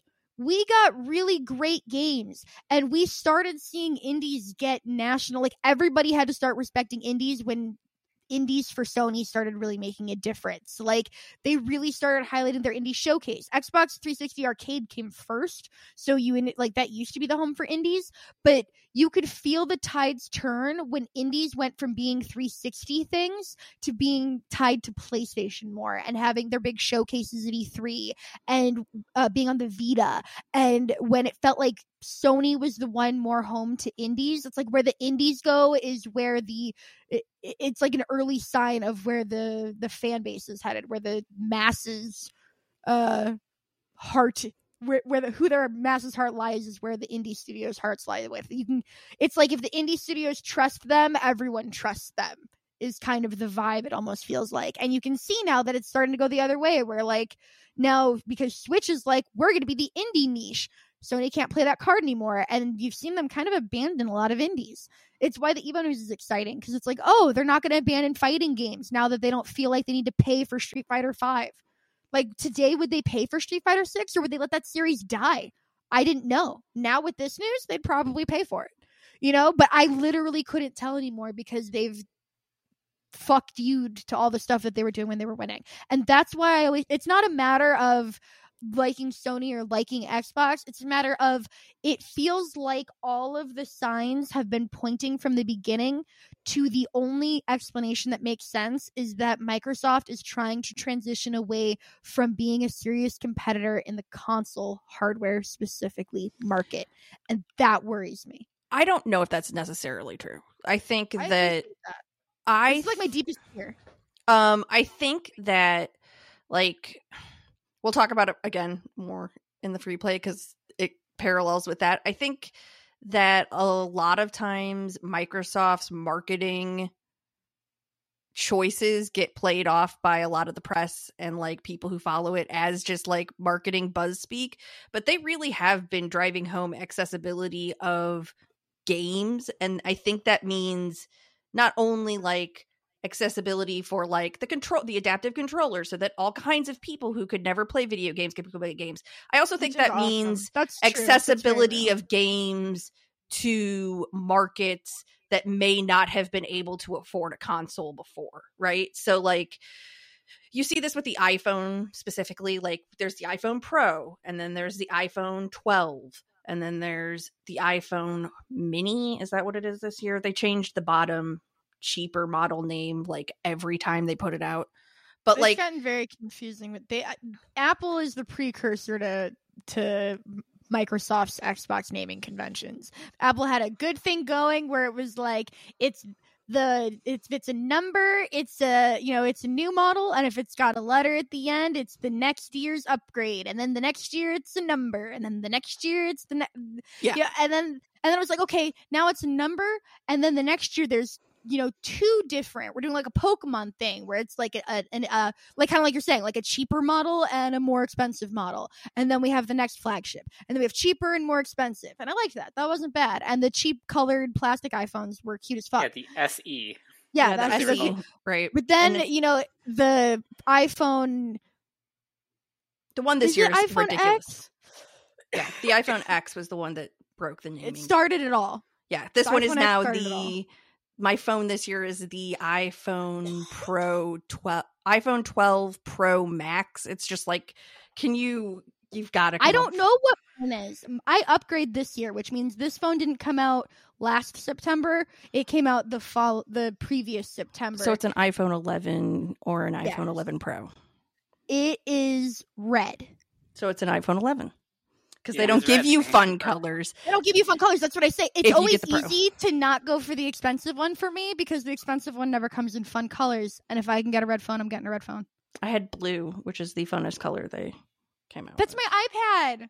I do like that blue, but whenever I can get something, and I like the product red, but my BlackBerry Curve was this cherry product red. I'm a sucker for it. I love it every time.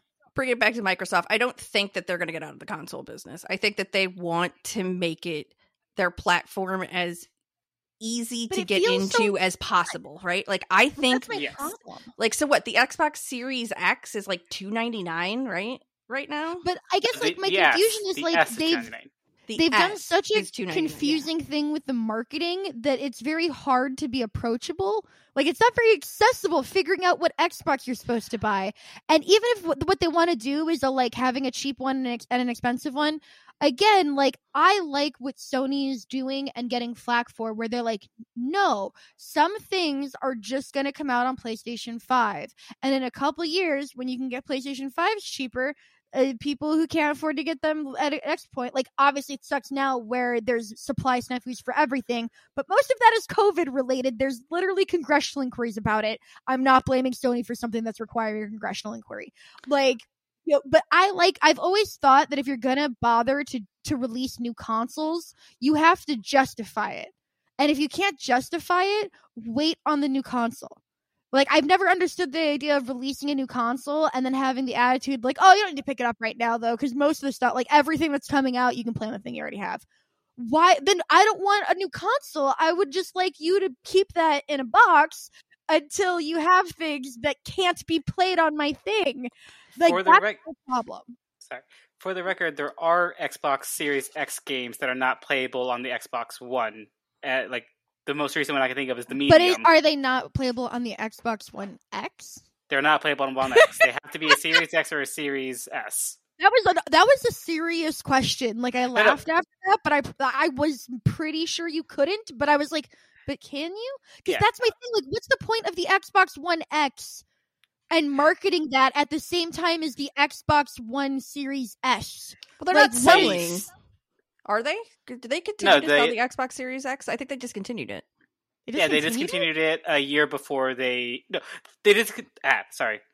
discontinued it when they announced the Series X at the Game Awards. So if I wanted to buy an Xbox right now, the Xbox Series X and S are both sold out constantly, like the PlayStation, and I can't buy an Xbox One X. Can I buy an S or a 1? You would buy the one. Just the 1. Just the one, because I believe the S also got discontinued. So this is what I'm talking about. Like, why? Why have the Xbox One still? And you can say it's like, oh, because some people can't afford to upgrade. And it's like, yeah, but that's what happens every generation is like not everybody can afford to buy a brand new, very expensive piece of technology when it comes out. That person's been me. Like, it sucks. It's not great. I don't have an issue to capitalism. Like, I don't have a solution to capitalism. That's what it's called. Like, some people can't afford expensive luxury items. Yes, I'm aware. But at the same time, if you're going to release this item, you have to justify its existence. And for video game consoles, its existence is because the other one is obsolete. You know, because the games that we want to make cannot run on the old one is the justification for the new one, right? Correct. Yes. But there is a like scalability in how, like, it's like super technical. So there's a scalability in how development at Xbox is working, right? And we're going to talk about this a lot with the insanity that is the Marvel PS5 upgrade saves.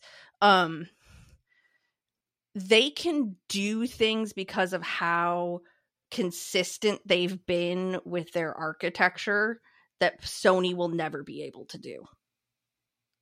There's no, like, they brought off the shelf parts for the original Xbox, right? Like, it was like, here's this Pentium 3 processor, we're going to stick it in this console, we're going to make it work, right? Like,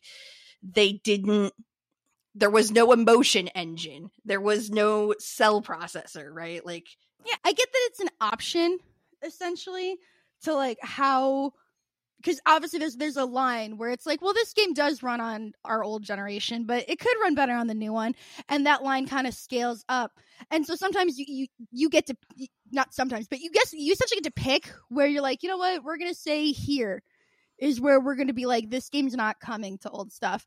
And PlayStation has drawn that line pretty early, and Xbox is trying to take their time to draw that line. And it's just two different ways of going about it. And it looks like the public is responding better to Xbox's way, but it's the way that I personally don't like. It's just flat out a personal thing for me. Yeah. I don't like it when that happens. I don't like drawing shit out. You have to think of it more like a cell phone, right? Like, Xbox is trying to make the Xbox like an iPhone, right? Like, that's not what I liked about consoles. That's what I hate. That's what I fear. Yes, I don't want that. That is the things that I like about consoles is that they're very easy and simple, and you buy one box, and every game that has that shaped case and the little header at the top that's that color, you can buy, and it runs on that device until you have to buy a new box. My mom can buy games for it. You know, anybody can understand what's compatible with it. It's very easy. But when you start getting into like, oh, well, this one only works on the Series X and you have a Series S. Like, my mom literally bought my little brother when she got him a 360. She was like, oh, this one was like $100 cheaper for some reason. It's because it was the one with the 4 gigabyte hard drive. Yeah. So I went out and I bought my little brother an external hard drive, and I hooked it up. But I was like, Mom, that's this. I had to fucking teach my mom this. So I've always been like mad at Xbox, because I did. Xbox made me teach my mom about hard drive space and how much size games usually take up. And this was when the 360 was new. So trying to explain to her now that a terabyte is not a lot of room and Call of Duty is more gigs than that external hard drive was, like, she's never going to understand that. She's just going to be frustrated and mad at me for explaining it to her. Like, it's just, I know it. I live it every time, and I don't know why Xbox does these things.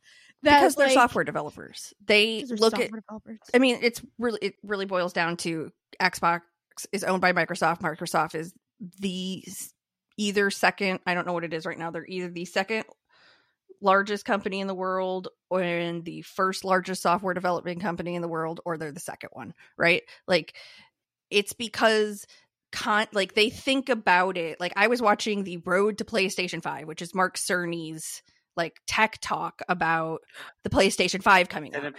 He agrees with you, Kaylee. He agrees with you, Kaylee. He believes that consoles are generational.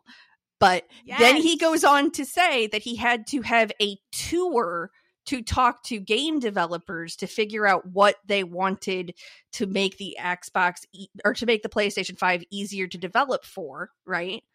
Microsoft doesn't have to go out of their backyard to find out. Their developers are there making the choices. And so, like, I think that's what you're seeing. Like, it's something like Cerny was like very excited that it would take less than a month to get up and running on PlayStation. Like, that was very exciting to him. That was like, well, it'll only take a developer who's developed for a PlayStation 4 a month to figure out how to develop for a PlayStation 5. And it was like, but like, Xbox probably isn't, like, Xbox developers probably aren't having that, right? Like, it's probably very seamless in the way that like that transition for development to the next thing is, right? So like, yeah, I think it's going to get weird. What I don't understand is, like, you can have all that and that can all be true, and Microsoft can still be like, hey, we're releasing this console when most of the games that we want to make to come out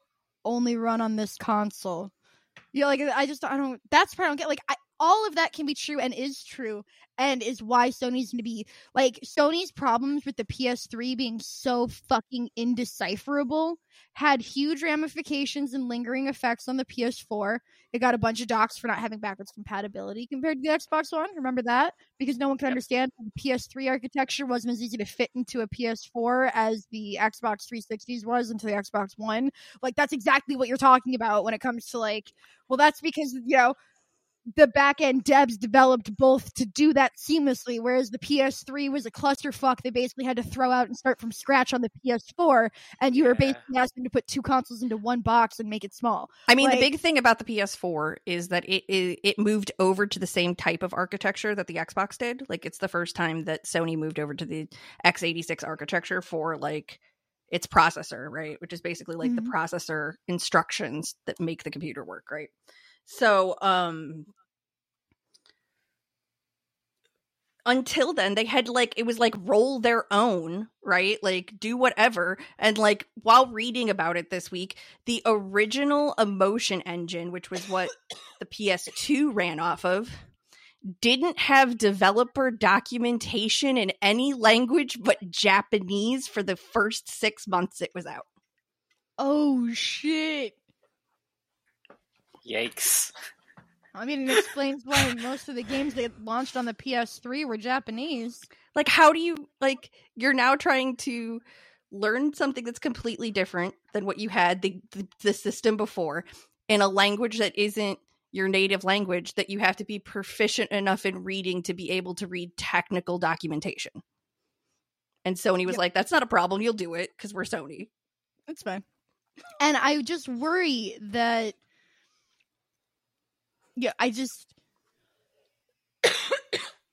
those things Sony can't change. Sony is only going to realize the ramifications of Microsoft having such a head start, starting with the Xbox, like the Xbox One, really. Not it is. It's Xbox the OG, original Xbox, right? I was not one, but yeah, the original Xbox generation transition to 360 versus the PS2 to PS3 transition. I don't think Sony realized how much that transition was going to fuck them over in the long like how much of an advantage that transition was going to be for Microsoft until and then the PS3 to PS4 transition happened.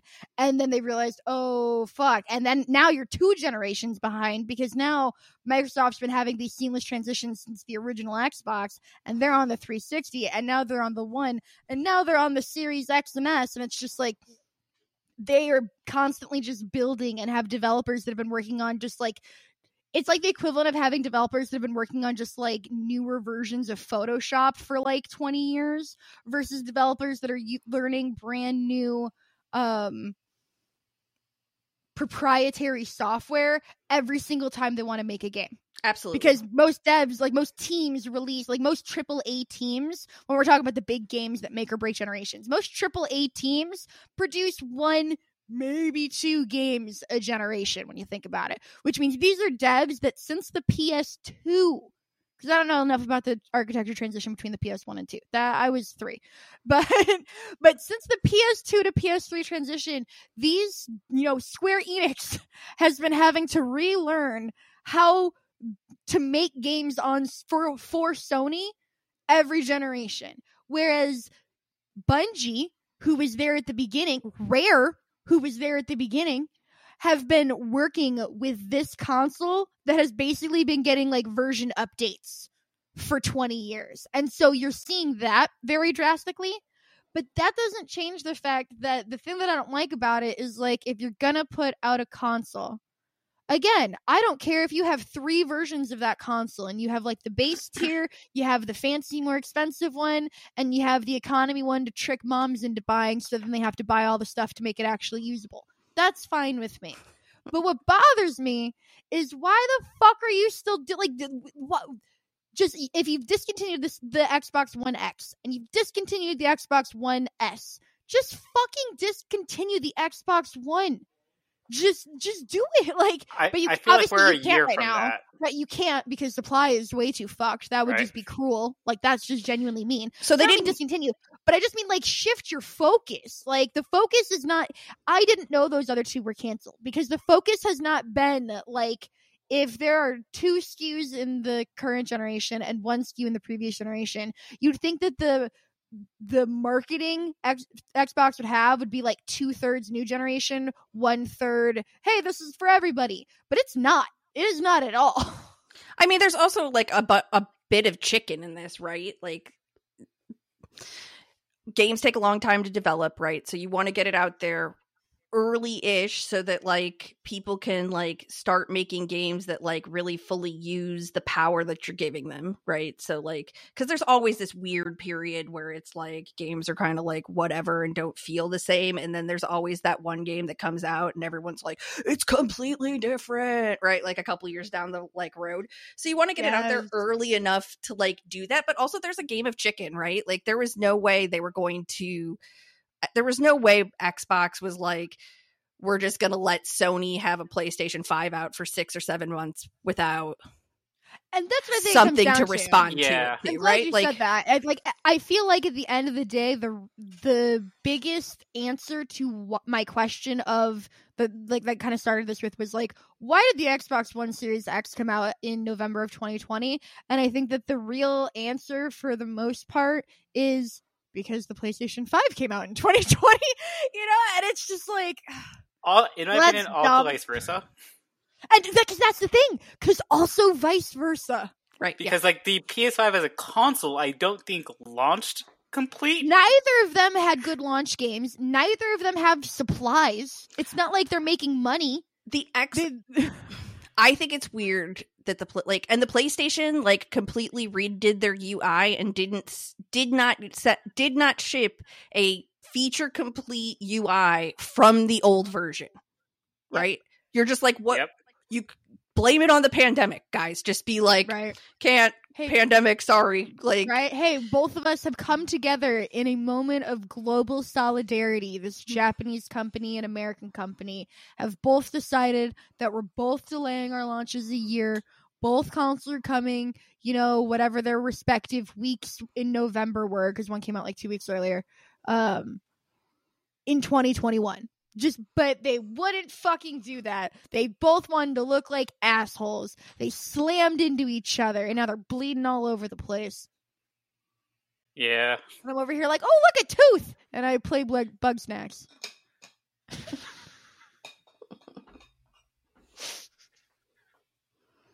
Oh my god, I just realized Bugsnax is the only PS5 game I've played. Bugsnax is on my PS5, I have played Bugsnax. I have played Tales of Berseria, the PS4 game, and I have played 700 hours of YouTube. I also remembered I played the Astro game. That counts. Oh yes, actually the Astrobot game that comes with the PS5 is very cute, and you should play it, and it will make you very happy. It is. I got that cute. platinum. Yeah, you spend one solid day with the PS5 playing PS5 exclusive content, and then you're just like, what's a PS4 game I never got around to playing that I'll play now that I have a PS5? Yeah. So I'm playing Tales of Berseria. It's very good. The protagonist's name is Velvet Crow. That's the coolest thing I've heard in my life. I can't believe that all started because Microsoft is giving you all of EA's games for free on PC now, which is the thing that they're doing. So, because again, they're doing a lot of cool consumer-friendly things in terms of accessibility to games. Because, Spencer, you're right. They definitely have been focusing on accessibility in a variety of ways and formats and all the different expressions of that, which is cool. But it just drives me nuts when a console generation launches and then everyone's like, but, I mean, it's NBT. Like, call me when it really launches. Call me when I need an Xbox. Call me when I actually need to buy one. When I can actually buy one, and when I need to actually buy one. You clearly aren't ready to sell them, so why are you offering? I don't know. It's weird. That is actually going to wrap up our scrum, which, usually our scrum, we were like, 15 minutes, maybe, in, out. But this week was so newsy, and it felt weird, trying to have any kind of quality assurance without Jordan Quality Jones Brewster. Don't tell them I told you his middle name. Fucking mad at me. But But it worked out because there's just so much happened this week. It's like everyone's trying to sweep, everyone's trying to sweep stuff in real quick. Like, it's March. Everyone's tired and hungover and cold. Let's all just throw it all out now. It's like how all of the shitty horror movies that were too bad for October come out in February. I love those movies. You give me a late January horror movie, They're always good. they're always so good. I don't care. It makes me sad. The Uninvited came out in January. Love that movie. All right. That's going to transition us to our free play. Our not so free play this week because, oh boy, they want us to buy a lot of games. Square Enix had an event this week. I did have a pretty good transition. Speaking of obscene amounts of games. For the record, that's pretty good. Square Enix had their own direct. I wasn't allowed to call the Pokemon presentation a direct, so now whenever I call something a direct, I look at Spencer. It's to me the video game equivalent of calling any controversy a gate. Just throw a direct at the end. It's fair. I don't think Square Enix cares, but I always make sure I say it with Pokemon because they get their PR people are very it is not a direct, it is a presentation. Not a direct. And you're just like, okay. The alliteration is very important to us. But Square Enix had their own conference this week where they released their own obscene amount of games. Square Enix presented Forspoken and I was about to say Fourscore. That was a weird emphasis. Forspoken. It's just a dumb name. It just sounds wrong no matter how you say it because it's a bad name. It's not me. No. Forspoken. Fuck. Spoken. Forspoken and Outriders challenge Project Triangle Strategy for worst announced title of 2021. Forspoken. It's horrible. Black Panther in Marvel's Avengers. Hawkeye gets a facelift in Marvel's Avengers. New Life is Strange 3 plus remaster of the terrible first one and its validatingly awful prequel. Trilogy of the really good Tomb Raider games that keep getting cursed with release fuckery, getting definitive bundle set, and Lara gets to be a Fortnite. Project Hitman Sniper Assassins wins the award for most tautological title of 2021. Just Cause Mobile is a thing. Space Invaders are getting the AR treatment. Balan Wonderland is nightmare fuel from the creator of Sonic. And some really niche stuff I refuse to summarize because it admits that someone cares about Bubble Bobble 4. All coming from Square Enix. This presentation did a really good job in that I didn't care about Outriders. I never really paid attention to Outriders, but the 1-2 combo of the deep dive trailer voiced by the voice of Crom and the fact that it's going to be free on Xbox Game Pass was all right, I'll play this game. It looks fine. I'm literally in the exact same boat. When I watched this presentation... Everyone has a crush on Crom. Bisexual icon. When I watched this presentation... I don't think anything that they announced, got me super excited. But knowing, I believe it was this presentation where they announced Outriders was coming to Game Pass day one. And that was, the most hype I got watching this presentation. Oh, I don't have to pay for this game because I pay for Game Pass. I'll play it day one. And I'm looking forward to playing it now. Whereas before, I didn't care much about Outriders. It's like a Destiny-esque type game, looter shooter. It's between Borderlands and Destiny, in my opinion. It's I like these type of games, but I'm not really looking forward to delving deeper into those types of games at the moment. But if it's free, hell, why not? We're just gonna glance over Forspoken. Forspoken looks cool. Written by Gary Whitta. He's the head writer. This was the Project Athena game, right? Title? Correct. It is. Correct to me or correct to her? Correct to Zyger. It is the Project Athena game. Okay. Project Athena? This is the Project Athena game? Project Athena is such a better title. That's what I was going to say. Project Athena, I was excited for. And I wasn't 100% sure if Forspoken was Project Athena or if I just confused that with another game. It is. I mean, can Square Enix just start naming games before they show them to us?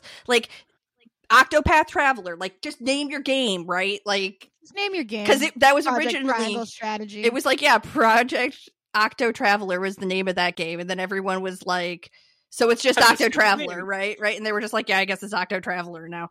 And then like it's just No, like, they were like, no, it's Octopath Traveler. yeah. It's different.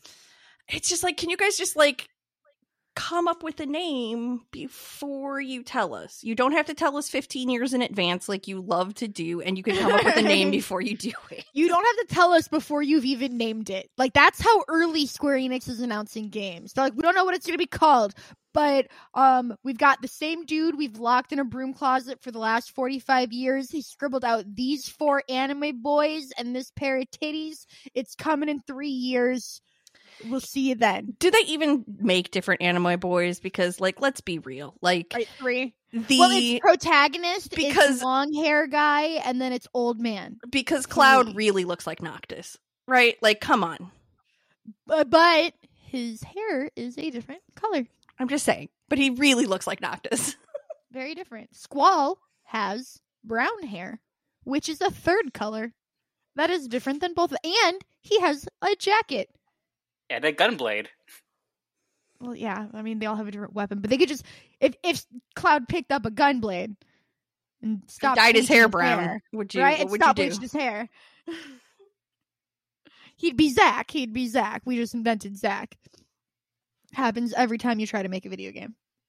But the hardest part about making a video game is not accidentally creating Zack from Final Fantasy Crisis Core every time you try to make a character. Yeah, no, everything that came out on this list, it's weird because usually Square Enix, I get really like RPG horny when I hear about them. But this is basically a collection of all of the things Square Enix does that I don't care about. It's all their Western stuff. Yeah. Right, Yeah. which I didn't even realize was all the Western stuff at first, but I am hopeful because the Tomb Raider games are getting a definitive remaster trilogy bundle game, and the 2 of the 3, like the first one came out, it was a success, and then the next 2 got what I like to call Titanfall, and that's where the game was good, but somebody in charge of marketing for that game hated that game. So they did something terrible with it. 2 and 3 were Um, Xbox exclusives, timed exclusives. Was Timed what the Yeah, for a year. really Um, problem. Yeah. A really long time timed exclusive on the clearly less popular console fucked both those games, because both times too, when the PlayStation version inevitably came out, it came out the same week as a bunch of actually new games on PlayStation, and the choice between even though it was new to PlayStation, it is still to the collective consciousness a year-old game. So Yeah. it was play a year-old game or play a new game that comes out the same time. And so it just got lost to the media cycles both times, because I think they dropped in November. The Yeah, PlayStation exclusivity. It was stupid. If I remember right, Rise of the Tomb Raider came out either the same year as Uncharted 4 or the same year as their DLC Lost Legacy. So it's like, oh, I can play a year-old Tomb Raider, or I can play a brand new Uncharted experience. Yep. As a I remember PlayStation that fan. too. I'm Yep. seriously going to play Tomb Raider every time on that. It's hard though, but Me- you me understand what I'm personally, yes, saying? also. Like, yeah, right. Like, but Tomb Raider's like the only video game my mom liked when I was a little kid. So I grew up with Tomb Raider. My mom played Tetris and Tomb Raider. That's it.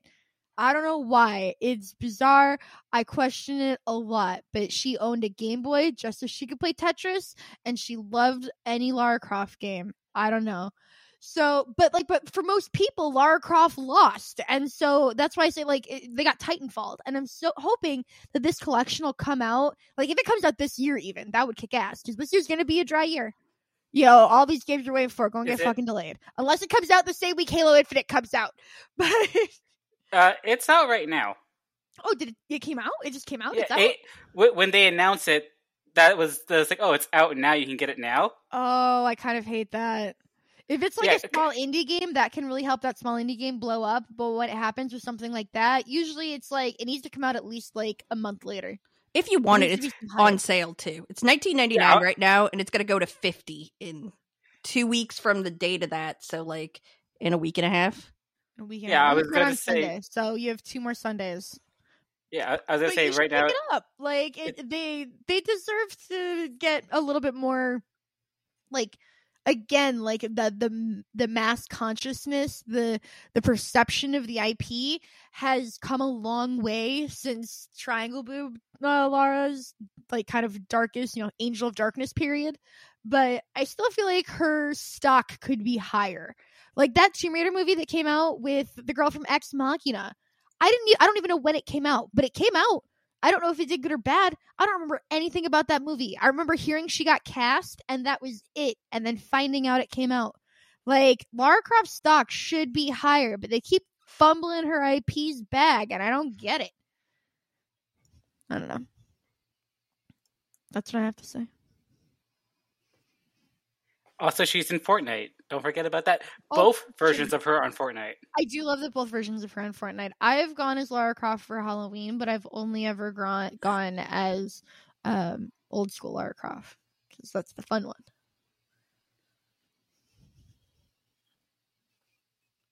Lara was one of the early victims of, no, we got rid of her boobs so you could take her seriously.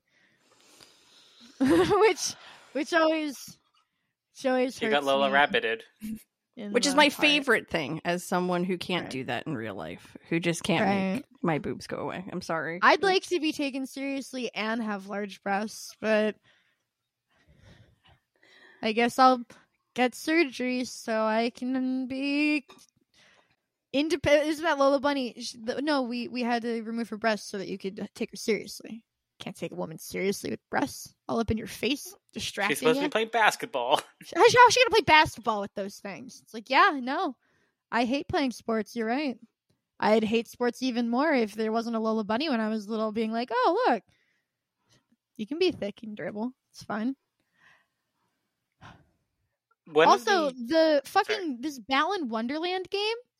Did you guys see this? This fever dream? This, like, Sonic Boom got a fucking, like, Hat in Time-esque spiritual successor. It looks like the American McGee's Alice, but with, like, a magician and bunny. I don't know. It's the scariest thing I've ever seen in my life, but I don't think it's intentional. I could be wrong, but I heard stories of the game's development not being necessarily a great story, in that a lot of the devs were rushed and the final product might not be up to the standards that they want the game to release in. It's the makers of the recent Sonic games. Like, yeah. It's sad too, because like the rumor is that it is the last chance for that studio. Yeah, it should. I mean, they've had a lot of chances, but like, yeah, all of the character designs are sus and scary, and I don't think in an intentional way. Yeah, this game reminds me a lot of that Knights game by Sega. Yes. Oh my god. Yes. Imagine Knights, but modern. Like no, not modern. Like Knights, but Phantom Thieves. Like Knights played a lot of Persona 5, and it was like, oh, I can do that. Yeah, it's a very weird aesthetic choice for a game, and I hope it does well enough to keep that studio alive, but right, like, I feel bad being like that game's gonna do bad, because I don't want any game to do bad. Maybe it'll have really good gameplay, but it looks bizarre as shit. I believe the demo is out now on Xbox and PS4, so you can play the demo of it. And I think on Switch. But yeah, no, this game, it is a game. I will say that. And that's the western half of Square Enix. Also, who wants a Just Cause mobile game? I forgot Just Cause was a franchise. Just Cause is weird, because it's like Saints Row, but like half, because it's supposed to be like, oh, it's like a wink nod parody version of like adventure-y games, and it's all about like exploding stuff and attaching, and destruction and demolition and making things explode, and Rockstar, but it's not it's mostly just played straight. Like, it's mostly just like Uncharted, but you can blow stuff up. So, and by that I mean it's mostly just a really generic game where you like early Far Cry, like Far Cry 1 or 2, but you can explode stuff. That's what I was saying. I was like, oh, this is just like a more serious Far Cry, but at the same time, it's not serious. Right, that's the thing, is it's not super not serious, but it's definitely not 100% serious, because you can, like, attach a car to a goat with a tether and then retract them to each other so that the goat explodes into the car. Like, you can do weird shit. Because it's like a sandbox of physics and destruction to a certain extent. So sometimes you mostly just kind of play around in it. But you can also have a very Far Cry-esque experience of, like, you know, there's, like, you're on an island and you have to, like, go to different outposts to liberate parts of the island and shit. And, I don't know. Yeah, I don't know how this is going to translate to a mobile game, but Square Enix has been doing a lot of different mobile games the past couple years, so... I will say that Just Cause always has, lavish VIP parties at like PAX events and stuff. I've had a very good time at multiple Just Cause parties. So I have a weird, like, and I guess this just shows that shit works, because I have a weird soft spot for Just Cause, because I went to the Just Cause 3 lunch party and they gave you like 3D glasses and like this weird contraption to like see these like little 3D boxes they had around of, like, you know, action adventure shots, and there was lots of free drinks, and it was a very nice time. I had a good time at that event. And so, you know, whining and dining works. You don't believe anything I say, I can be bought.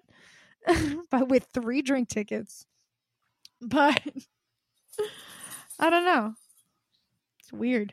How do they get so much money to rent out the Hard Rock Cafe? Like, they're Square Enix. Yeah. But like, they're not like, Square Enix is giving it to a franchise. They ain't exactly pulling in the dough. Like, are they really pulling in that much money? Just Cause is pretty popular, right? That's what I'm saying. I'm the like, first 3, I believe. Yeah, I don't know about 4. I have to imagine that the Just Cause fan base is made up a lot of people that buy like GTA, Madden, Call of Duty, maybe a Rainbow Six, or like a Division, you know, like a random other shooter. Take your pick. Maybe Destiny, maybe Halo. Take your pick of a different flavor, mix it up in there. And that's it. Those are the games they play. Oh, I always think of them as the, like, it's like the Hitman guys. It's like the guys who, like, really want to get into the, like, Hitman thing, and they're like, no, I'm going to go blow off steam and play if I can Just Cause, because I don't have to be, like, so super precise as I would be in they're in like Hitman. Yin-yang. But they can, like, still chain things together and make things happen in that kind of, like, same. Oh, I like that, actually. As, like, the thing where it's like, you know what? Sometimes I want to go in guns blazing, and that's not what Hitman's about. So here's Just Cause. It's all guns, and they're all blazing. Like, I like that, actually. That does make sense. Okay. I feel that. Yeah. I don't mind Just Cause. The last 2 actually really tickled my funny bone, because there were 2 separate Marvel's Avengers news pieces, like, announcements. Black Panther is coming to the game, and Hawkeye just, like, they changed him. They're like, his face is different now. He looks like this. He looks less like a doughy potato. He's like a generic blonde action figure now. It's fine. It's whatever. It's harmless. I don't have any thoughts about it. I don't play this game. But I don't know, it was very funny to me, where I was like, man, this game, like, they're still chipping away. You know, bless their hearts. This game came out, it kind of landed with a thud, and they were like, don't care. We're just going to keep dribbling out content, making little tweaks, trying our best, and it's interesting. Bless their hearts. Yeah. Wakanda looks dope. It does look pretty. This showcase was also the showcase that was like, hey, also the Series X and PS5 versions you've been waiting for, they're here now. You can download them. Yeah, you can download them. And if you've been playing on PS4, you can even transfer your data over to PS5. Theoretically. Okay, how easy is that?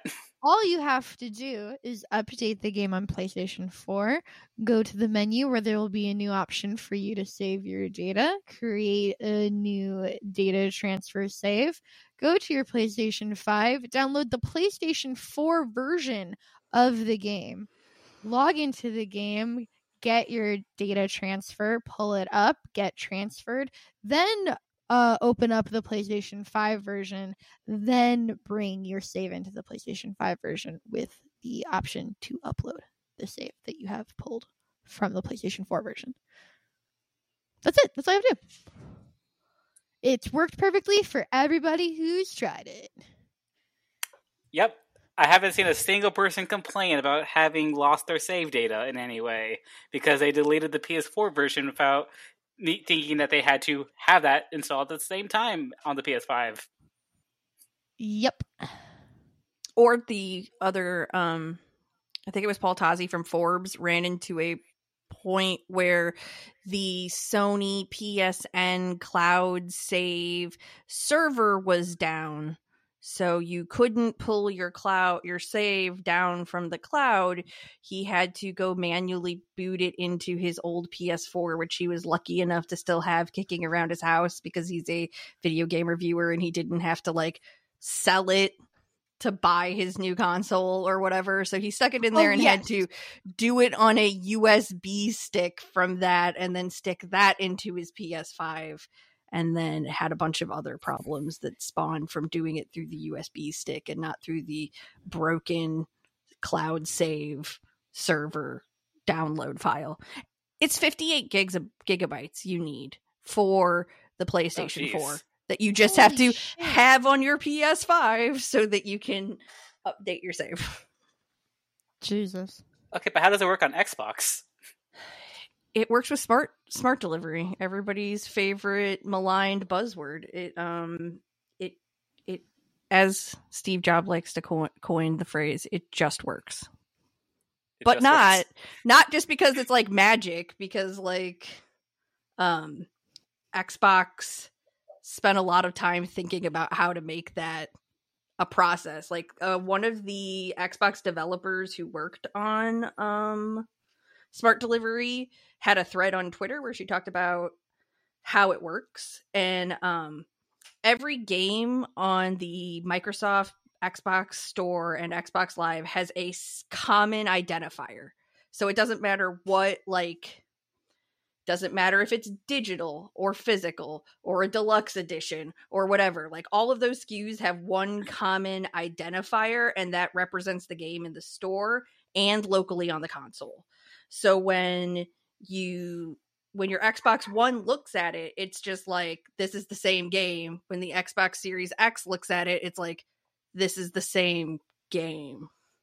Because they all have a common identifier that binds them together as the same game that they are, basically, right? Like, yep. So a lot of people have been comparing how Xbox Smart Delivery with save data works and how PS4 has been struggling with it, and Adventures isn't the first time this has happened. I know they've had not as many issues with Spider-Man Miles Morales PS4 to PS5 save datas, as well as Yakuza Like a Dragon save data from PS4 to the PS5 version. And a lot of developers are working around. Save from PS4, can you? You can. It's just that same annoying process like this, and people are having issues. But yeah, so like other people have been having issues, and other developers are finding ways around migrating the PS4 saves of PS5 games over. And I feel we're getting to a point now where developers will either have something in place like what Bungie has with Destiny and Rockstar has with GTA, or planning ahead, because I know Outriders, I believe, is already planning ahead on how you can migrate your PS4 over to your PS5 so you don't have to go through this whole debacle. And that's a great thing for developers, in my opinion. We're getting to a point where developers are planning ahead and being able to properly develop their games with this future save data in mind. Outriders, for example, I believe Square Enix has already said that they had things plan to make the migration of save files between the PS4 version and the PS5 version simpler to avoid the same problems that they've had with Marvel's Avengers. I'm trying to find the game that it is, but there is already a game out now that is like a loot game. Mortal, if anybody knows. It's Mortal something, and I can't think of what it is. It came out in like the late summer last year. I'll put it in the show notes for what the actual game is. But they've come out and said that there is no transfer to the PS4. Xbox One to Xbox Series X. You can upgrade your save, and you just cannot upgrade your save for PS4 to PS5. You said it was Immortals, not Phoenix Rising, the Ubisoft game, or no? It's Mortal. It's like Mortal something. It's Mortal Shell is the game that it is. So it's it's a kind of Souls-like game. Oh, I have heard about this game. I didn't realize that was like a cross-gen game. Yeah, but you cannot. Well, I mean, it's half of a cross-gen game. You can do it on Xbox. You cannot do it on PlayStation 4. And I think this is going to be a common theme for us. Just imagine me as the Bernie Sanders meme. I am once again asking video games journalists to care about the subject matter that they cover. Like, this should be a bigger deal to the journalists in the industry, because there are a lot of people who will be like, well, I can't play that, so I'm not going to play that game again. That game is dead to me. Like, I can't get my save to transfer over. I have no idea how to get my save to transfer over. Like, we talk about like the good things that Sony does for like we did in this one. They're giving all these free games away, which is awesome and like super consumer friendly. This save thing is super anti-consumer. Like, it's like you shouldn't. It's like when they were the ones who are having as much problems Fortnite as Paul Tassi, man who is paid to be a tech reporter, and he's having problems. People who just buy a PlayStation because it's the easy way to do something are going to have a nightmare. It's just going to be a nightmare time for them. Like, they're just not going to like have fun. Or like, and like people are like, well, it's only like what, 2 or 3 years for the cross generation. That's not necessarily true, because like there is going to be another generation coming. And if Sony like gets away, I guess is not like exactly. They keep if doing Sony it. doesn't feel any criticism for this, they'll just continue to act like this. It's the PS2 to PS3. It's the PS3 to PS4.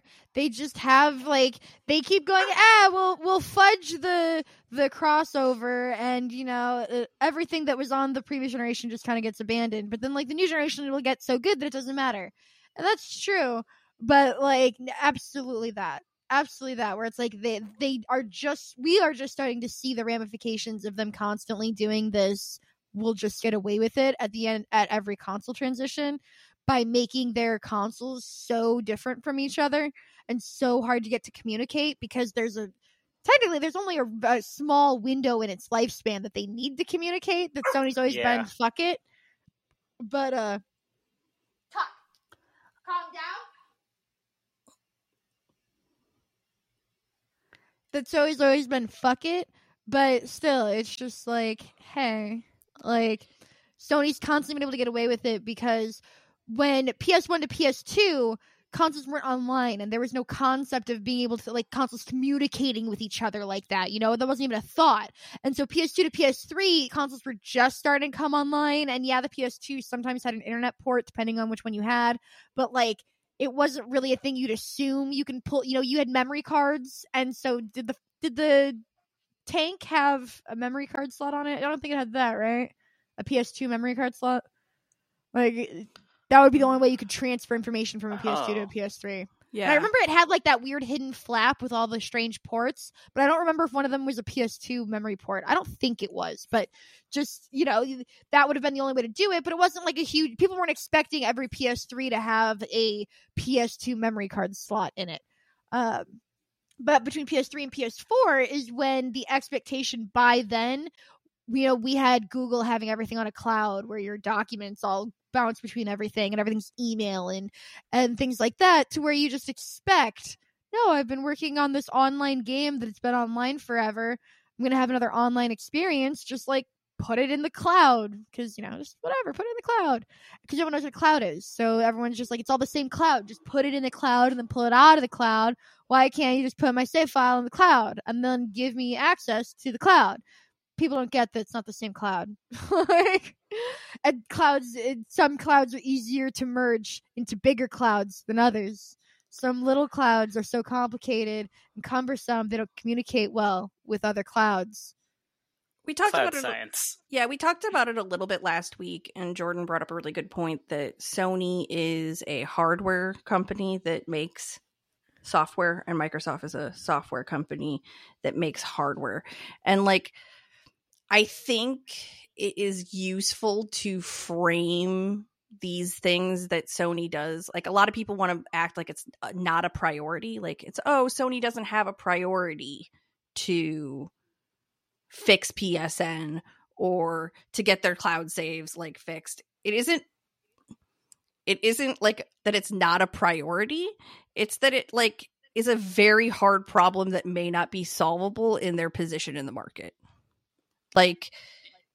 It's like the PSN name change where everyone for years was like, why can't they just do it? And it's like, no, you don't understand. The way that they decided to do it in the first place is cumbersome and stupid. And so they made it so that they can't just do it without fucking over all your trophies. Do you want them to just do it? Do you want them to just fuck over your trophies? Here is why the code is, if you change your name, your trophies will be gone. Yes, it is dumb. Yes, it is stupid. Yes, they would like to change that. No, they can't unless they fuck over your early trophies. And now, what does it come to? Sometimes you lose trophies if you change your PSN name. That's just, they finally said, fuck it, fine. If you want to risk it, it's your risk. And maybe they could have done that earlier, but at the same time, the expectation wasn't let us take the risk. The expectation was snap your fingers and let us change our name because it should be easy. Well, and they were like, yeah, it could be, but it's not.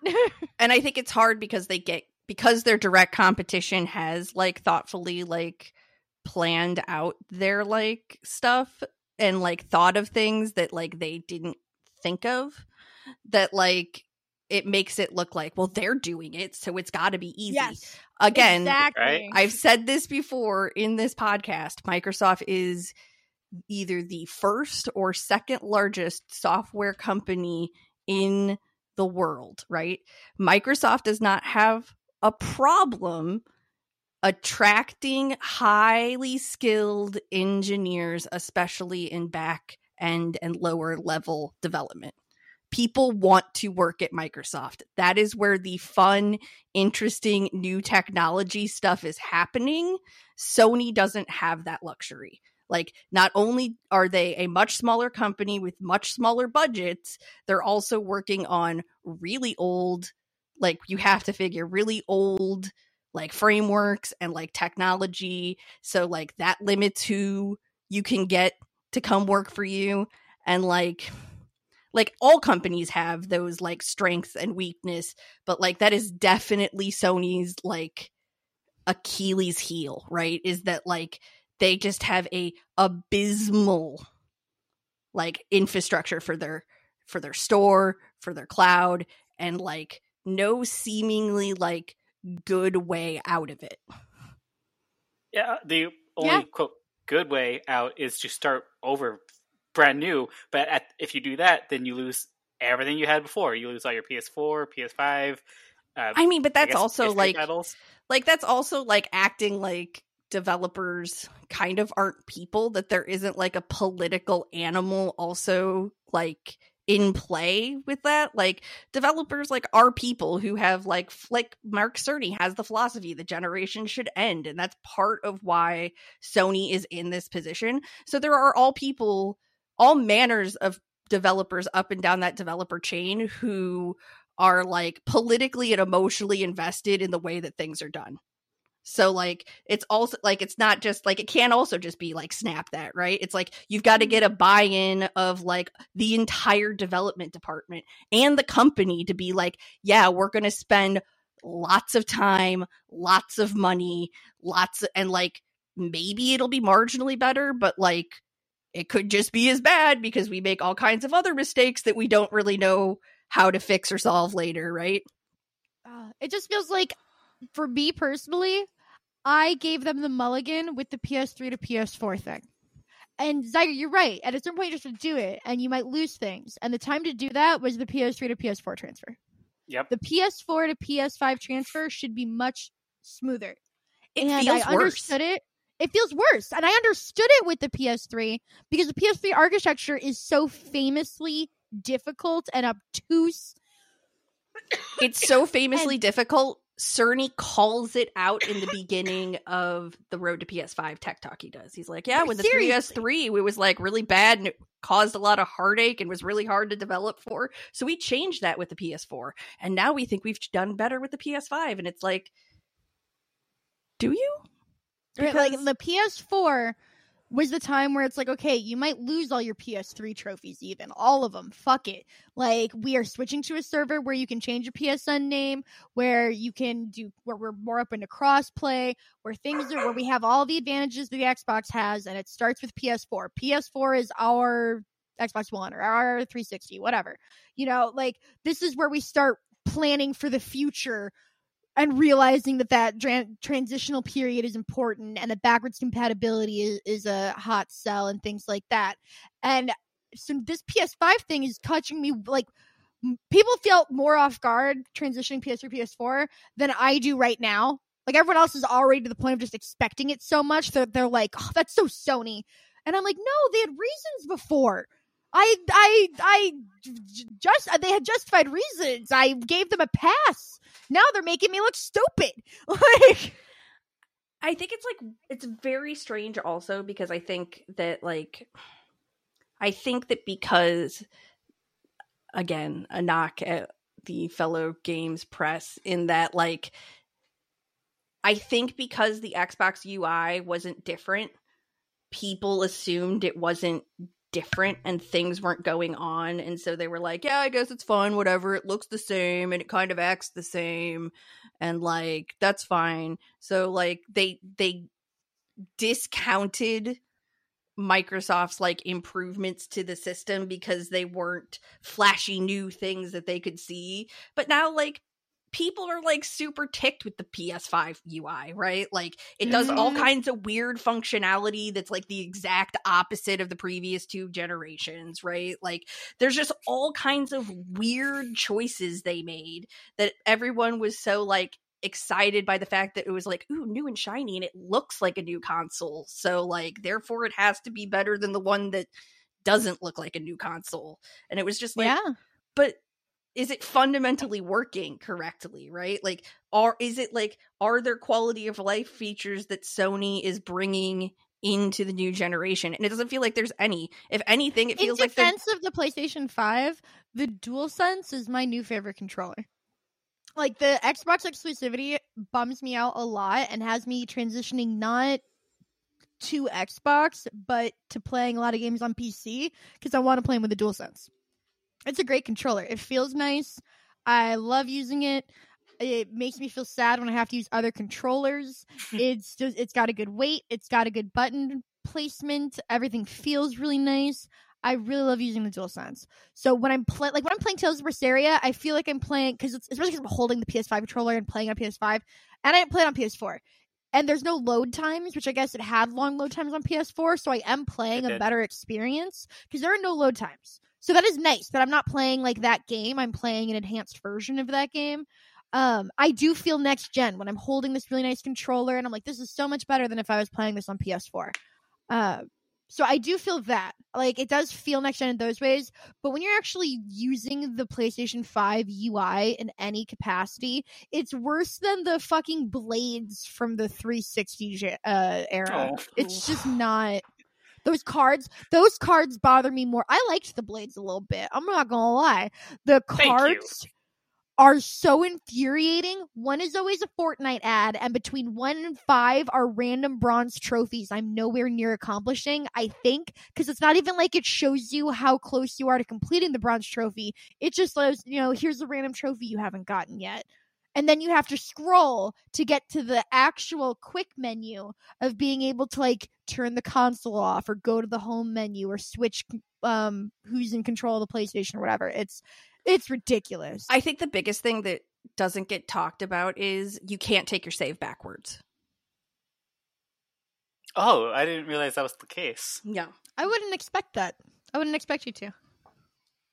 Because on Smart obviously on Delivery Xbox you you can. can. Yeah. But Well, see, for me, I think of it as like PS1 to PS2 where you could play it. Like if you took a PS1 disc and you put it in a PS2, or you took a PS1 controller and you plugged it into a PS2, it would work. But obviously, it wouldn't make sense to go the other way because the new things have technology in them that the old things don't know how to handle. right. So I would never think to go backwards like But that. I would... But I on totally a get what you're game, saying. yeah, but That's on a a big game that's deal, but- coming from the old console, going to the new console, you would think you would be able to take that same save and go back to the old console. Because, like, people had brought up, See, there's a I huge reset era thread about Paul Tossi's article, and like Kotaku's article also had one where they're just like, I guess we kind of blew it on Smart Delivery because we all thought it was marketing buzz, and it actually was like something that's seeming to be like useful. And but in the reset era thread, there's several people who were like, my kids have the Xbox One in their room now. I have the Xbox Series X, but none of us have to think about even like doing anything because everything, like, it just it intelligently picks which version of the game and what save that would go with that it uses. That's cool. Yeah. So it's like, yeah, that's... I mean, and again, that makes sense if your entire thing is that there's no difference in the generations. But again, for me, who I guess I'm more of a Cerny, where I'm like, well, I don't ever think in terms of a generation going backwards. Like, I never hold the lack of backwards compatibility against PlayStation either. I'm always like, that's a nice bonus. It's always bonus points. I always give it to Xbox, but I never go, Sony, how come you don't have backwards compatibility? Because I'm like, unless the console's fucking perfect, I don't want an ounce of time devoted to backwards compatibility, like physical backwards compatibility, that could be going into making the fucking console better. And then like getting an emulated software where you have like the Nintendo, it doesn't exist anymore, the eShop, like the Nintendo eShop where it had the virtual console. That's what Virtual I'm trying to console, think of. Virtual console. Yeah, I think game preservation is important, but I think game preservation is important in we should have virtual consoles that you can have virtual versions of those games. I don't believe that a PlayStation 5 should be able to play PlayStation 2 games if you have a PlayStation 2 disc still. I just don't believe that. And I've seen people get upset, but it's like, it's ridiculous because I could put my 360 disc in a one and it'll work somehow or whatever. And I'm like, that's cool. That's really awesome. Very happy for you. I don't expect that out of a console. It's very cool that Xbox, and it's kind of back what you were saying before, Spencer, where it's like, well, Xbox, well, this one's doing it, so why don't you? And it's like, yes, great. I don't know. Are you really playing PlayStation 1 games that often on your PS5 that's where the development time and costs needed to go into? I had to pay $50 more so that you could do that because you don't want to play the emulated version because they censored like the boobs of the child. You know, it's just... Yeah. One thing to like note with like backwards compatibility stuff and like game preservation, on Xbox's side, it was more or less an accident that it worked out the way it has, because obviously, if you're either Xbox or Sony, you aren't during the original Xbox and PS2 generation, you weren't planning on future generations to be able to play these games. When it came to the Xbox One and they were looking at backwards compatibility for 360, they realized like, oh, we could get this to work. We just got to do this, and this real quick. It'll cost this much, but if we can do it, it'll work. They did it, and then they realized like, oh, this also works on original Xbox games. They didn't plan for it to work. It just so happened that they could make it work. So they got a team together. They had that whole initiative, and they made it work, and they presented it to the world. It's like, hey, and that's what happens when you're a software company that happens to go into the hardware market. So yeah, which is awesome and a bonus, and I'm glad it happens, and I do give them points for that. But that's different than giving negative points to the other side for not doing that. And I think that that's a really specific nuance that might be like, you might be like, completely agree. Like, it might be such a stupid nuance, but like, well, why even bring it up? But that is, I guess, how I feel. And so it's interesting because, yeah, I do think that it should be easier during the transition to move border stuff or like games of service like Destiny or like Overwatch, where you're supposed to be playing that game 10 years from now, the same fucking save file. Those things I think should always be kept in mind to be transferred. Aside from that, and especially in terms of like going backwards like that, I get how in that scenario it's cool, but it's not what I think of when I think of like generational gaps in consoles. I think that the generational gap is marked by the inability to go backwards. And now I'm going to close the show here where the show ends. You can follow me at Quirk of Art XD on social media or hang out with me at Quirk of Art on Twitch. Spencer, where can we hang out with you? You can hang out with me at Miss Nintendeek64 on Twitch. You can find me on YouTube, Twitter, and Instagram, and TikTok at the same name, Miss Nintendeek64. And yeah, that's me. And Zyger? You can find me on literally any platform at Zyger1337, spelled with an X like an Xbox. No, you don't get to say Xbox anymore. No, Jordan gave that one to you. You didn't think of it yourself, and you don't deserve it. You have to think of your own now that's better than Xbox. That's the problem that you give to yourself. X-Files. I'll give you X-Files. That's pretty good, actually. I'm pretty impressed. I thought you were going to go X-Men, but I'm going to give you X-Files, actually. I'll let you off the hook. All right. This is going to do it for the Week 6 patch rollout. Subscribe to future patches on Apple Podcasts, Spotify, or wherever you get your podcasts. Follow The Weekly Patch at The Weekly Patch on Twitter, Instagram, and YouTube, or join the QA process on our Discord server. Comments, questions, bug reports? Send them to us at hello@theweeklypatch.com. Links to all of these and more in the episode patch notes below. Week 6 patch complete.